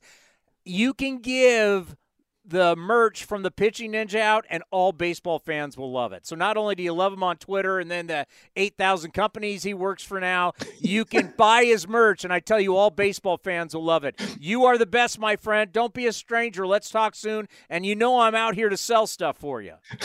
Dude, you rock. I love being on here. See you later.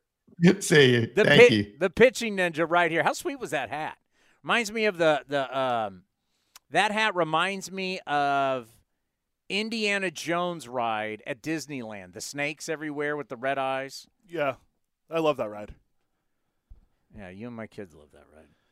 A lot of people like that. Yeah, my only issue not is a roller coaster. That's my problem. My only issue is I want Space Mountain. I want Incredicoaster. I want fast. The only thing with Indiana Jones is half the time I go to Disneyland, it's closed because they're for repairs or it's shut down. Or don't even get me started on that. Don't even get me started on Cars Land. Oh, I love that ride. That's my favorite ride. Really, that's the most broken down ride ever. I waited ever. When Fast Pass I had the thing. lady. I had that. Which camera are we on? Get back. I had the lady tell me, what the hell is it called? Cars. What's the ride called? I thought it was Radiator Springs. Radiator Springs. So. But that's not what the ride's called. Is that what it's called? I thought that's what it was called, Radiator Springs. I want the official. What is the car ride at Disney California called? Radiator Springs is the neighborhood there. Everything's in Radiator Springs. What is the actual ride? Radiator Springs Racers. Okay. She told me that it's the most the lady, because we were saying the line had closed. We were at the very beginning. And the lady told me, she was one of the supervisors for the mechanics, and they were all coming out. She says it's the ride that breaks down the most at Disneyland is that ride. Interesting. It's never been broken down when I've been there. I only go once a year. It literally, when you go there, it's always Indiana Jones for me. Or is it Space Mountain? Space Mountain doesn't. Space Mountain's always going. No. But that's the least broken. The Space Mountain it's been going for how many?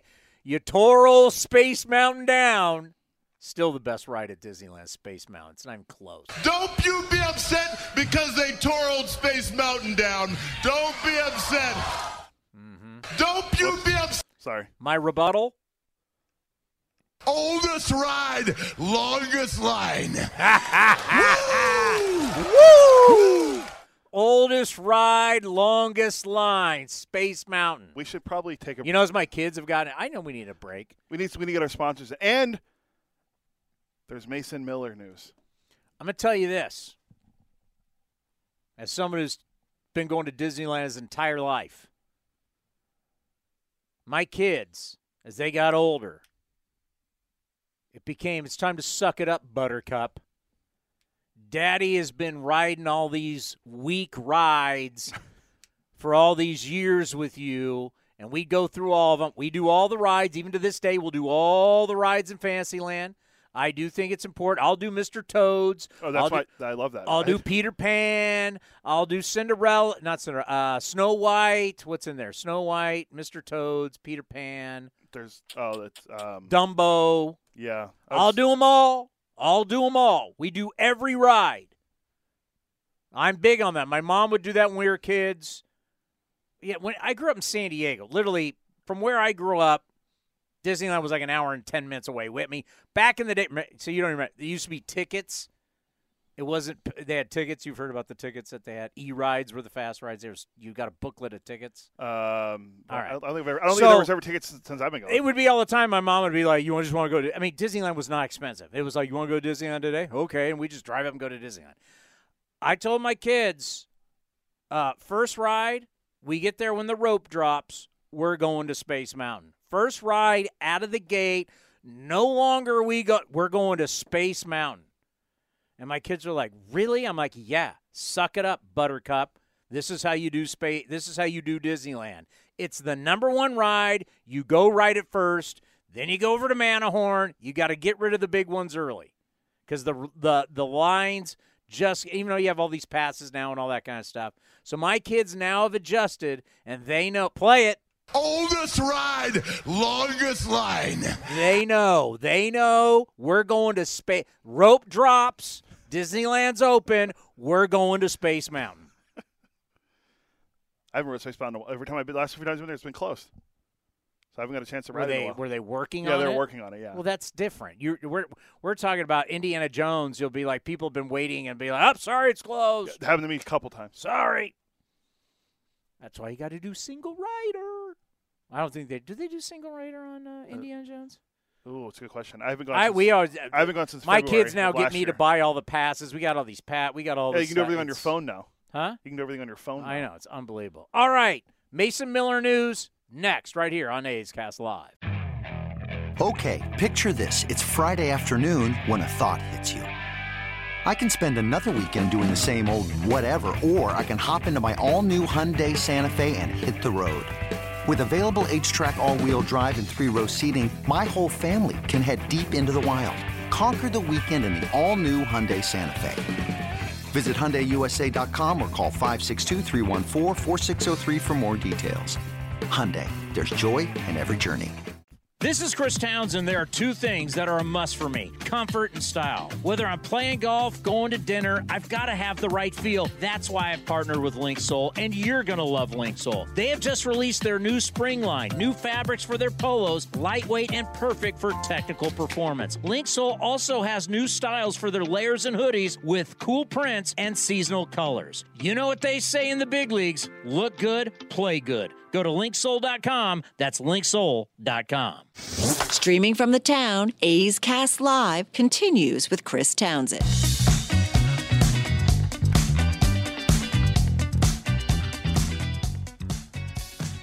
All righty, Mason Miller.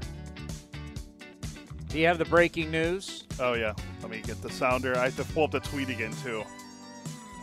All right, let's...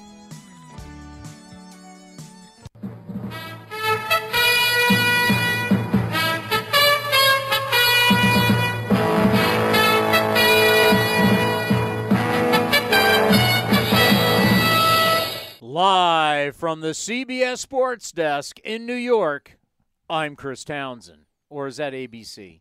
ABC, I believe. Live from the ABC Sports Desk in New York, I'm Chris Townsend. So according to Martin Gallegos, who covers the Athletics Who? MLB.com. Never heard of him. MRI, San Jose State Spartan, Martin Gallegos. Greatness, Martin Gallegos. By the way, MLB.com, he just has a Martin Gallegos has a little one-on-one, a little Q&A. So you can sign up. You know what? This is more important. I'm going to promote my friend Martin Gallegos, but you do this first. Okay. MRI results from Mason Miller were clean structurally per A's manager Mark Kotze. Depending on soreness level, best case scenario is for Miller to start playing catch on Friday. No plan to place him on the injured list as of now. That was at 2:05 p.m. That's 5:05 Eastern because we have to base everything off of what happens with the Yankees and the East Coast. So 40 minutes ago. It was in the future? Well, I mean, just saying. If it was at 5 o'clock, it's 2 o'clock here. It's 3 hours ahead. Yeah. They're 3 hours into the future. Not like Australia where they're a day ahead of us. That blows my mind. When Lucas calls in. Yeah, when our guys call into the post-game show from Australia, they're a day ahead. So clean structurally, best case scenario, Miller to start playing catch on Friday. No plan for the injured list as of now. I can't wait to see how we spin it, right? Well, you know, next time out he's going to only throw this. So you think if he throws 50 pitches versus 60 pitches versus 75 pitches versus he's going to be healthy if maybe he just throws 10 pitches. How many pitches is he going to throw? How do we keep him healthy? That'll be the question. What's the game plan? What is the game plan and what kind of medical data are you using? I mean, really the only way you keep Mason Miller healthy, do you know the only way you keep him healthy? On my medical opinion, I'll use my medical degree, because I went to medical school at San Jose State and got that medical degree known as radio, television, film. And yes, I was a filmmaker. Well, if we're basing off you, I'm not going to say don't pitch him. Just don't throw. Okay, yeah. It's scientific fact. If Mason Miller doesn't throw a baseball, he will not be injured. That's okay. That's fair. Like if you don't drive your car, you won't waste gas. If you don't play football, you're probably not going to get hurt. You won't get concussions and separated shoulders and blown out knees and back problems and torn ligaments and torn this and broken fingers and all the stuff that football players get when they play. You don't want to get hurt, you don't play. That's simple. And you say, well, that's ridiculous. Well, that's how ridiculous it is that we act like if we pitch a guy only 60 pitches and not 75 pitches, that's going to make him healthy for years to come. It's like you're either going to get hurt or you're not. I mean, I told you, it's sour to the point where when I saw Mitch Keller of the Pirates have 96 pitches through 8 shutout innings and they bring him up for the 9th, the first person I thought of was you, and I'm like, is his arm going to fall off? Or how are they? I mean, I thought Derek Shelton would be out. Ben Cherington was going to get, he was going to have to, speaking to the media, come down like Brian Cashman did. Nope, he threw 7 pitches in the 9th and went the whole game. Load management in the NBA. This is back in my Warrior days. That's still happening. Elliot Schwartz, the great doctor, longtime doctor for the A's, the Warriors, who's no longer with us. Elliot Schwartz was a good friend. And he was the guy that he specialized in bones. And so with all these NBA guys, when they were, and somebody you may know, have you ever heard of Kevin Durant? Oh, the Phoenix Sun, Kevin Durant. Remember Kevin Durant was having those rods put in his feet, and he had the issues with his, Did you know about that? So they would always go to, Dr. Schwartz was a specialist in this, and anybody that had bad feet, Yao Ming, anybody, they'd come to Dr. Schwartz, and he would help them through the procedures and everything. And I'll never forget, I said, Doc, I even went to Doc when I thought I had a medical problem. Luckily, I didn't, but I thought I did. Better safe than sorry. But anyway, I went to him, I said, if you're telling me, so the NBA playoffs are now, right? May, and the NBA finals will be what, in June? April, May, June. Okay, April, May, June. I said, Doc, is there any medical evidence that says if I don't play 5 minutes, if I play 5 minutes less in January, that will affect my body in May. And he laughed at me. And I said, Doc, that's what they're trying to sell us in the NBA. This load management, they're trying to say if I play 2, 3, 4, 5 minutes less in January, in February, that's going to affect my body in May. And he says that is laughable, and there's no scientific data to load management. Now, how you sleep and everything that you're doing as you come up to the playoffs, but December, January, February, what the Warriors are doing is not going to affect the human body. And NBA people, you'd question them on it. They didn't have the answer. They'd be like, well, we're supposed to. We understand. Like Kawhi Leonard taking the day off in January is not going to affect him in May. Like if I take a day off now, that's not going to affect how my body feels in July. That's literally ridiculous. But we're selling you that in the NBA now. We're selling you that if I play 2 minutes less, 5 minutes less, or not even play in like January, that it affects the human body in May. And there is no scientific evidence. It's like a joke. It's a joke. And it's the same thing that we're doing with pitchers. And how about when we give a player a day off in baseball? So you give a player a day off, but he still shows up. He still works out. He still takes batting practice. He still probably lifts weights. He still takes ground balls. He still does all of that. He just doesn't play in the game, and that's a day off. That's not a day off. Day offs don't come to the ballpark. Yeah, it's stupid. Or just come it's and like the hang stuff out. in sports is just stupid. Like all of a sudden, Mason Miller. So how do you keep him healthy? You think if you just the only way to keep Mason Miller healthy is and to make sure that you bubble wrap him, boy in the bubble, John Travolta. The only way to do it, look it up, kids. The only way to do it is by him just not pitching. That's the only way. So you think if he throws 70 pitches versus 90 pitches, that's gonna if he's gonna get hurt. DeGrom is going to get hurt. It's a ticking time bomb. It always has been. He has been hurt before he got into the pros. He got hurt in the pros, and he continues to get hurt in the pros. Giancarlo Stanton has been nothing but injured the entire time he has played Major League Baseball. Whatever he does, he changes his diet, he changes his trainers, he changes whatever. He remains to be hurt. He's a position player who always gets hurt. The best example now in the only way he doesn't get hurt is if he doesn't play. Yeah, and well, guess what? He's hurt right now. The best example in the NBA, because there was some load management with the Clippers and Kawhi. Then we found out Kawhi actually had a knee issue this year. Zion Williamson is the guy that never plays, but he's supposed to be the next generation. The guy's never on the court. Well, here's the greatest example last year. You know, they dealt with injuries, but they got him healthy, and they always said, boy, if you can have Scherzer and DeGrom for the playoffs, that's all that matters. It's all that matters. Scherzer and DeGrom. How'd that work out? Wasn't the other one Bassett too? All three of them? Three of them. How'd that work out? Yeah, not great for them. Because, man, if you just have them against the Padres, you're at home at Citi Field. It's the Padres. What happened in that series? Padres won.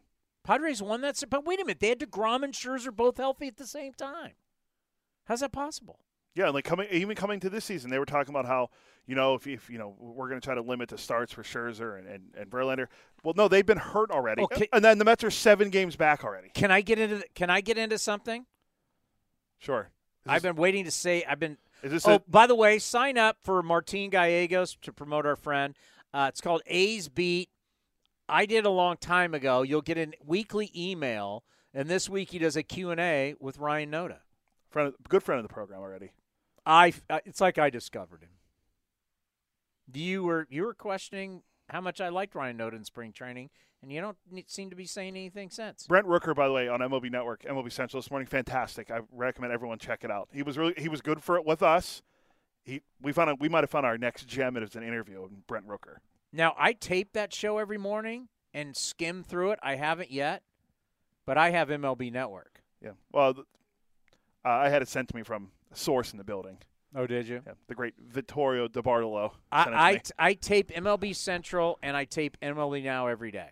and make sure you go through them. But you can't watch. MLB Central comes on at like 7 a.m.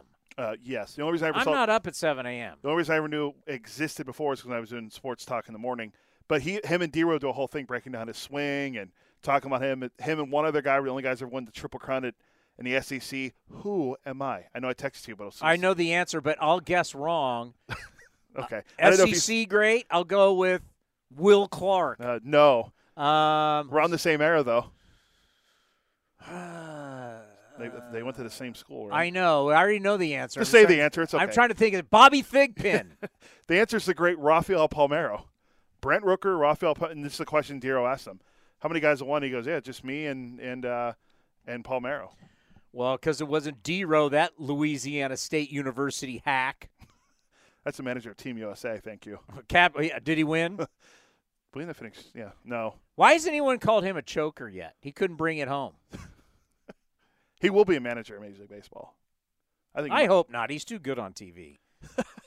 You think he's gonna be like anybody else? He'll win some games, lose some games. D-Row, don't leave TV. It's too good of a gig. He is too good. I mean, Joe Girardi's back on TV again. He'll find a job again. Then he'll be back on TV. D-Row is too good on television to leave. Too good. You know what? Just be Captain America and always every 3 years manage the WBC team. just be Mike Scioscia after Mike Scioscia's done managing. Yeah, managing sucks. You really want to do this grind every single day? Folks, these players have issues. I don't know how much I want to talk about this, but everybody's complaining. Everybody's got problems. It's management. It's management. It's management. Just like your manager, or if you're a manager, you got to deal with everybody's crap. You want to be a manager? You wanted to be a program director. You want to deal with all the on-air talent, all the producers, everybody. I got this problem. I got that problem. You really want to deal with all that? I'm still in favor of being the boss. Do you really want to be a boss? You want to fire people? You want to hire people? You want to fire people? You really want to do that? Yeah. I've hired interns before. I know it's different, but I've actually had some experience hiring. You've never hired. Who have you hired? I've never hired anyone at the A's. Who have you hired? I was in charge of hiring the interns at 95.7. Interns? We're not interns. I'm not talking about kids in college. I'm talking about grown adults. Even though interns are adults. Grown adults who have families. You going to fire a guy or a gal who's got 3 kids at home and rely on that job? You think you can do that?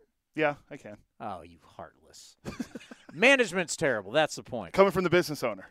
Yes, I have fired people. I've actually had the police show up to fire people. Oh, wow. Yeah, I've been through You're not talking about Sting. You're talking about the actual police. Correct. No message in a bottle.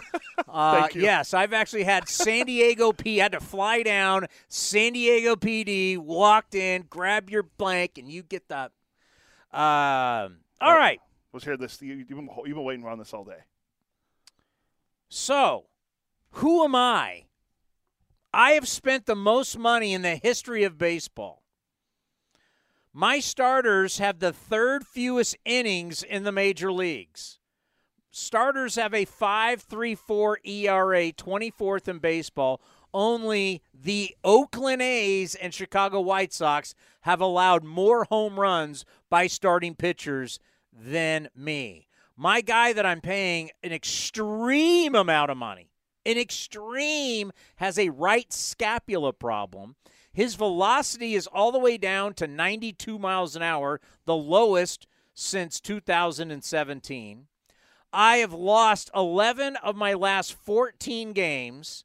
My last 14 games, I'm averaging 3.3 runs per game. I'm allowing 5.6 runs. I'm scoring 3.3, but I'm allowing 5.6. 0 extra base hits, 3 RBIs in scratch that. I lost. Once again, last 14 games, I'm scoring 3.3 runs per game. I'm allowing 5.6, and my starter's ERA during those last 14 games is 6.89. My run differential is -33. I have a star that's hitting a $156 with a 362 OPS, 0 extra base hits in the last 17 games, and my slugger, who's so great, when you guys in your metrics try and tell me that great players, it has nothing to do when their team loses. Nothing. Because they're great. They're a single player. They're not in control. It's not their fault when the team loses. Well, in the 18 losses that I have this year, because I'm 17-18, in the 18 losses, my number one hitter in my 18 losses is hitting 154. This guy hasn't weighed 154 since he was probably in 4th grade. When's the last time you've weighed 154? Probably 9th grade. 154 with a 5.79 OPS. Mr. Metrics, is 5.7 OPS any good? No, that's no. With all of that said, who am I? Well, you gave it away at the I have spent more money than anyone, but I'll play into the bit because I have this one too. Because did you know that the Mets? It's the answer. It's the Mets. They were 7-3 on their West Coast road trip. They did. You know what they've been since then? 3-11. So it's all about money. That's right. It's all about money. Did you hear all that? How bad their starters are? Oh, the polar bear. Because guys like him want to tell you that players, oh, man, great players, they're just always great. They have nothing to do with wins and losses. We try and figure out every single way to talk about how people are not truly involved, well, really with losses. We try and separate people with losses. The polar bear's hitting a $154 in their 18 losses. You don't think that plays to it? Oh, for sure. We did the same thing with Starling Marte. In the last 17 games is hitting a $156 with a 362 OPS. He's terrible. That's not very good. Oh, why didn't he re-sign with the A's? He's terrible. Their starters are terrible. Their bullpen actually is the only thing that's halfway decent. This is the most expensive team in the history of baseball. Nobody has spent more money. And they're a game under 500, but they got problems. They've got problems. And Scherzer is talking about how he's just going to fight through it and he's just trying to stay healthy. Right now, the Mets are the second oldest team when it comes to position players, behind only the Dodgers. All the Dodgers have a little young players. I don't know how that makes sense. The Dodgers are going a little younger. Yep. So according to this, the Dodgers' average age for their batters is 30.6. God, bring back Justin Turner. What would that average be? Well, Jesus. I mean, Hayward in that lineup, but Miguel Rojas. But like guys like Vargas and Freeman's in his 30s. Yeah, Mookie Betts is in his 30s. But you got guys like Vargas and Will Smith. Those are younger. But anyway, pitching wise, the Mets are the oldest team. Not by a lot, but 31.5 is their average age. So 32, the Red Sox are right behind them. So, yeah, they're old by far. And they're not getting younger. And Steve Cohen even said that they would like to develop their own pitching. That's their goal. Well, you can't do that when you're trading them away and signing 40-year-old guys of 4-year deals. Or whatever Verlander got, 3 or 4. I can't remember what it was. 2 years. The most expensive team in the history of baseball. By a lot. Their payroll. And this is what we're talking about? According to Baseball Reference, their payroll is estimated at $310.7 million. And who's right behind them? The Yankees. How they doing? They're only a game over 500. But there's a 2 now.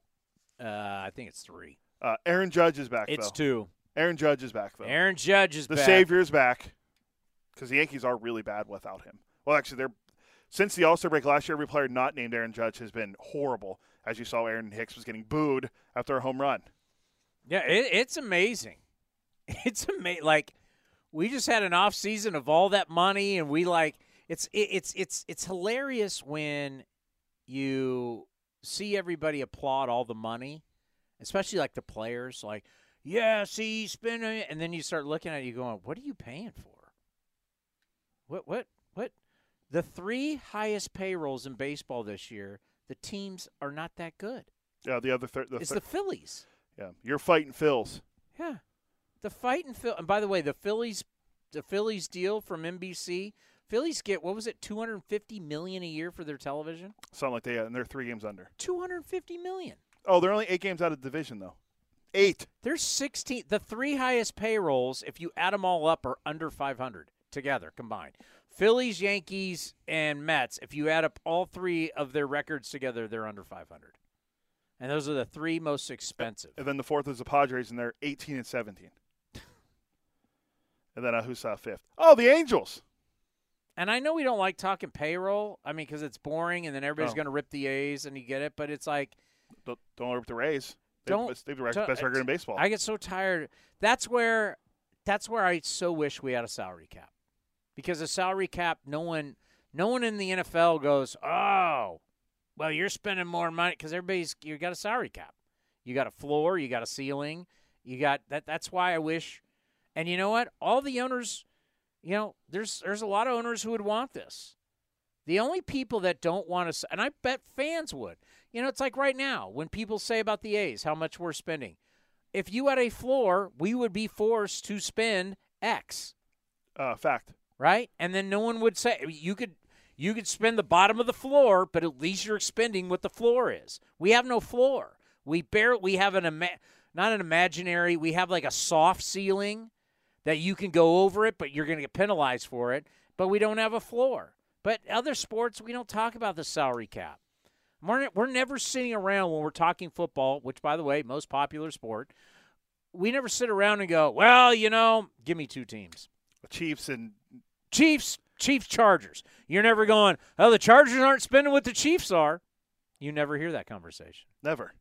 You're never like, well, the Giants aren't spending what the Eagles are, or the Bears don't spend what the Vikings do. We don't hear any of that in football. Fans don't deal with that. That is such a bad trait for our sport. I think hockey. I think baseball is the only sport where we hear about the salary cap. Correct. You hear about the Warriors going over, but you're never like, well, the Rockets don't spend with the Bucks. You don't hear about that stuff. You don't hear There's about two things that have happened in baseball that you would like to bring back, and one you'd like to get rid of. All the talk about money, salary cap would get rid of that. The other one is physicality. We have somehow gotten physicality out of our game. And what do American sports fans love? Violence. I'm not saying we need to get completely violent, but maybe that's we're so into let the kids play, and everybody's rocking chains and bat flipping and dancing and doing all that kind of stuff. Fans used to love takeouts at second base. Fans used to love guys getting run over at home plate. Fans used to love guys getting hit and guys charging and going after it. I mean, it's one of the things that made hockey popular were the fights. We like physicality. Why do you think we're at UFC, 280 or whatever it is? I mean, we've taken all that out of baseball. We've taken the hardcore, the physicality of the game out of the game to protect the players. And both, by the way, they're hurt more than ever. It's insane. You know what I want to do, and we can do this. I haven't done it yet, and maybe you follow at home. I want to start going over innings from not that long ago. Like, we're not going to the 70s. Like, let's look at the 90s, into the 2000s, and just start looking. And also look at injuries. Because it's crazy how many guys are hurt, especially pitchers. I mean, it's unreal. Yeah, like, how are we as human beings? We're more educated. We have better philosophies on, isn't it like clockwork? Isn't it like clockwork? My wife always calls me when I'm on the air. Like, literally, I'll be doing TV. I'll be saying, so if you see me doing NBC, A's pre- and post-game live. Check them out Thursday and Friday. I'll be doing live television. All of a sudden, bzz, bzz, bzz, and it's my wife. I always call when I'm on the air. What the hell was I talking about? Innings from years before. As human beings, we're more educated. We know about the human body more than ever before. We are so smarter medically than we've ever been before. Is that fact? We have better technology to deal with our human troubles. We try and fight cancer better. We try and fight everything better. We now have more information on Alzheimer's, dementia, the human brain, the body, the heart, cardiovascular disease, diabetes. We have more. We're just better at helping people than ever before. Now, we as humans hurt ourselves by the way we treat ourselves, but the medical field from a technology standpoint is far better than it's ever been. If that's the case, how the hell can we not keep pitchers healthy? It's a great question. Wish I didn't go to school to be a doctor, but my best friend did. He didn't even have the answer. It's crazy. It's great. We're not getting better with keeping guys healthier. We're getting worse, and that should be alarming. That should really – and these numbers, like you start going through – we get this packet every day, folks, of every team. Every team is in here. Every game is in here. And all you hear, like first line, Pirates and the Rockies. Nobody cares except Pittsburgh.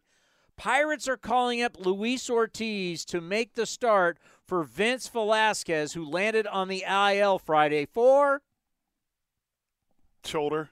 Right elbow inflammation. I mean, it's every, and then it goes down. German Marquez went on the IL. Tommy John surgery for the Rockies. It's just every single note of every single team is just there's always guys are hurt and pitchers being done for the year.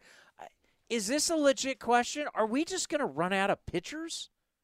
Of just arms. Just think of some of the other guys that we've already, like Jeffrey Springs out for the year. He's having Tommy John. He was off to a great start for the Rays. We have no idea when Tyler Glasnow's going to be back for the Rays. The guy's never on the mound. I mean, Walker Buehler. Buehler's another one. I know we're forgetting another guy that got hurt at some point already. There's so many of them. It's hard. It would be. Carlos Rodon still hasn't played.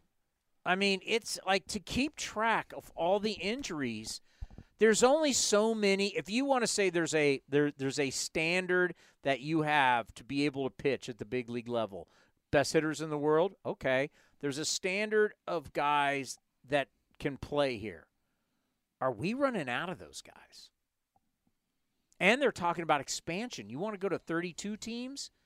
Now you got more pitchers and more guys getting hurt. Like, I don't know how clearly, let's be honest. We have a pitching staff that if you said, all right, the best of the best, we have pitchers that wouldn't be here. That they are not great arms in the world of Major League Baseball. And yeah, I think you can go around to a lot of different teams, this turn and burn, that there's a lot of different teams. I mean, we brought up Spencer Patton. He's 35 years old. I mean, he's a journeyman of journeymen. Nothing against him. I mean, congratulations still being in the big leagues, but he's 35 years old. That's what we're bringing up for the bullpen? I mean, Tommy Malone's still pitching in the Mariners system. God love him, but, man, it's just like there is like an epidemic. It's like an epidemic in our game of keeping these guys just healthy enough to pitch, let alone, I mean, the numbers. I mean, we bring up the numbers because I check this every day. We used 64 players last year, right? Yeah. We're already at 40. Where are the Angels at? The Angels, do you know when we talked about this last year? The Angels used like 68. They used 65. I was literally shocked because if you remember, we played the Angels. 32. It was the last 3 games of the year. And I thought, oh, man, we've used 64 guys. This is the craziest thing ever. It's an Oakland record. It's a franchise record, blah, blah, blah, blah, blah. Well, then we played the Angels, and they used a franchise record 65. I could not believe it. So here we go. Rays have used 36 guys already. As of today, you only have 10 teams in baseball. Scratch that. You only have 9 teams in baseball who have an ERA under 3.50 with their bullpens. Only 9. 21 teams have an ERA of 3.50 or higher. Isn't the A's double that? I can take you all the way down to the bottom. Ours is like the A's 6. The A's is at 6.70. I'm thinking of our total. I'm thinking of our overall team. ERA. White Sox ERA in the bullpen 6.37. Giants 5.80. Royals 5.24. Phillies 5.20. I mean, this is awful. And the Phillies are supposed to have. This is the league. This is 21 of the teams have an ERA 3.50 or lower. Only 9. This is early in the season. Only 9 are 3.50 and up. What does that tell you? Yeah, and the Phillies are supposed to have a better bullpen this year. Kimbrel's been awful. I mean, all the guys, they just haven't been good. I mean, the Dodgers are on that list. The Dodgers have a good bullpen every year. There's at 4.56. I mean, there's not enough arms. There's not enough arms to get outs. And you've asked these bullpens now to pitch more than they've ever before, and look what happens. They're all bad. Like, what is the best bullpen in the league actually is the Yankees at 2.57. Let me give you the top 5. And these are numbers you wish you'd have out of your bullpen. Yankees at 2.57, Seattle at 2.90, Tampa 3.04, Baltimore 3.20, Cleveland 3.22. Okay, that's good, right? That's good. And then you start getting to everybody else, and it's like, whoa, boy. So essentially, you've got gas cans sitting out in the bullpen, and the manager starts walking out there, and it's just like, pour the gas, and here they come, like the match. You mean like this? Poof. You mean like that? This is what's coming in, according to the numbers. Don't get mad at me.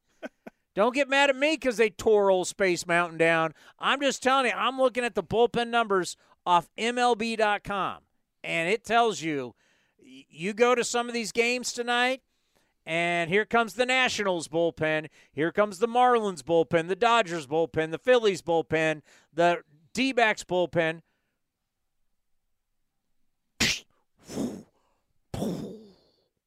Bonfires coming in, baby. These numbers are horrific. I mean, that's the best way to go. You can't tell me that this is not the highest in baseball history. This is crazy how bad these bullpens are. Yeah, and we're only in May. So can you imagine what's going to be like in August and September when, we're using more guys. Like I said, we're at 40 players used. Like I said, Tampa, who has the best record in baseball, has used 36 already. Tampa's used 36? The Angels only used 32 after using 65 last year. And the Yankees, who have guys hurt all the time, miraculously only used 34 guys. I don't know. Is this number crazy? It just seems like this is an odd amount of human beings used in one season. We're at 40 already. 40. And we're at, what's today, May 9th? 40. We're not even in June. We've used 40 different guys. Don't forget, there's guys. We're going to have to get rid of the 40-man roster and turn it into the 60-man roster. I mean, there are guys in the minors that we're going to see. And that's not a joke. I mean, baseball might have to rethink this because it's like, hey, listen, you got to make it easier to be able to get guys to the big league level because these teams are not able to sustain how many players they're bringing up and down. Giants have used 36, and they just called up one of their top prospects, Casey Schmidt. They're going to have 37 guys now already. In the Bay Area, after tonight, we're going to have used 77 players between two teams.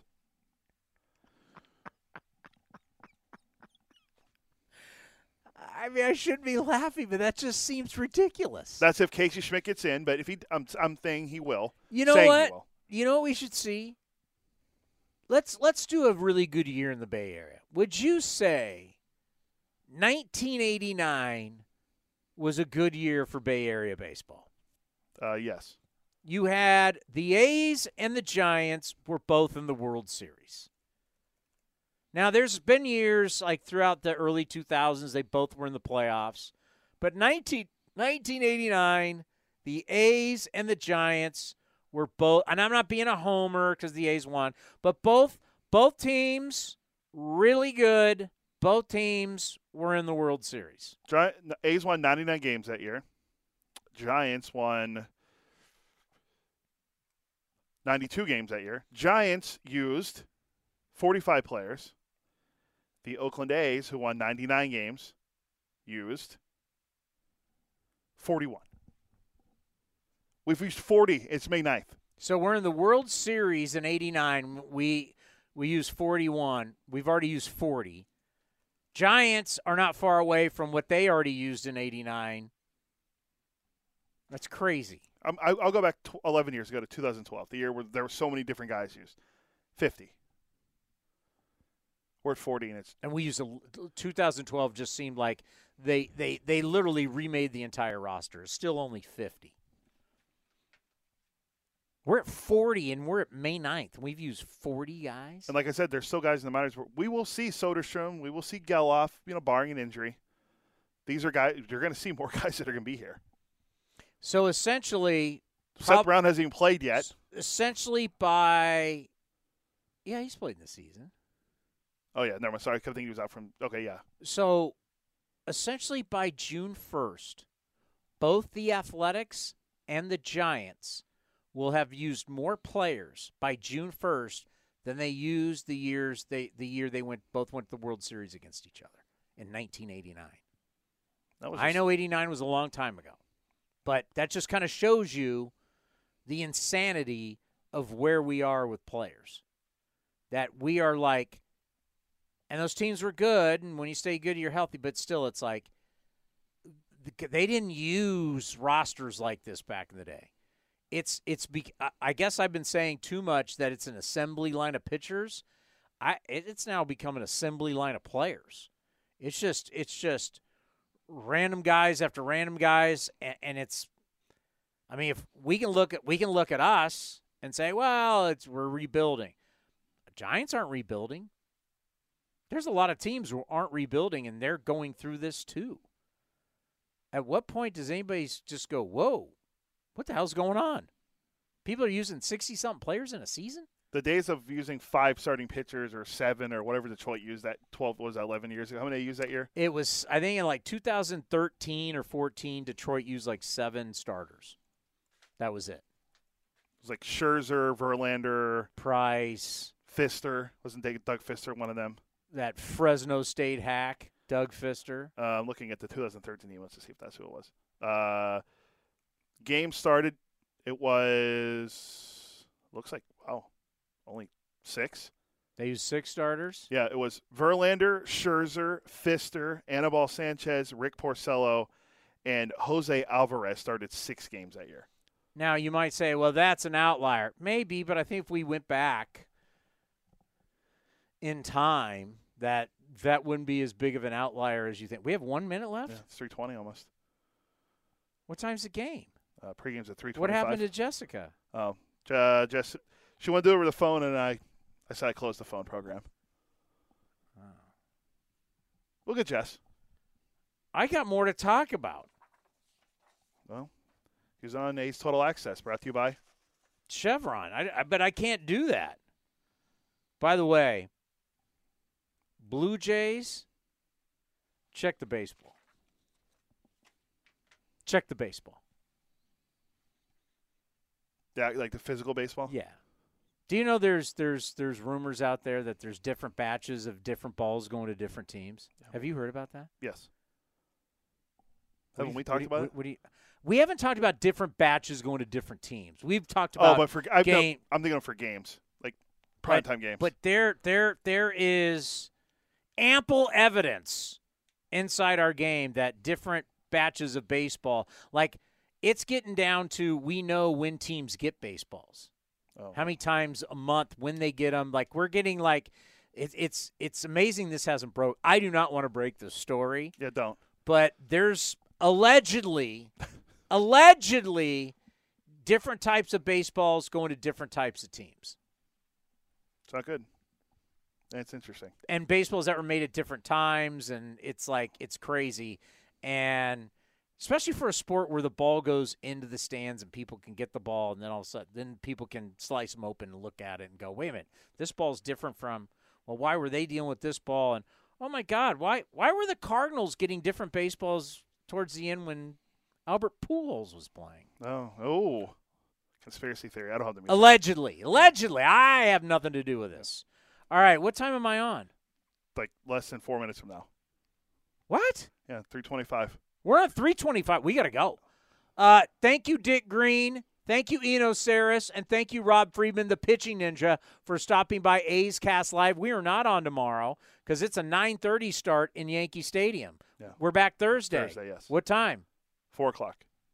4 o'clock? Yeah. We'll see you next Thursday at 4 o'clock. Up next, A's Total Access, brought to you by Chevron.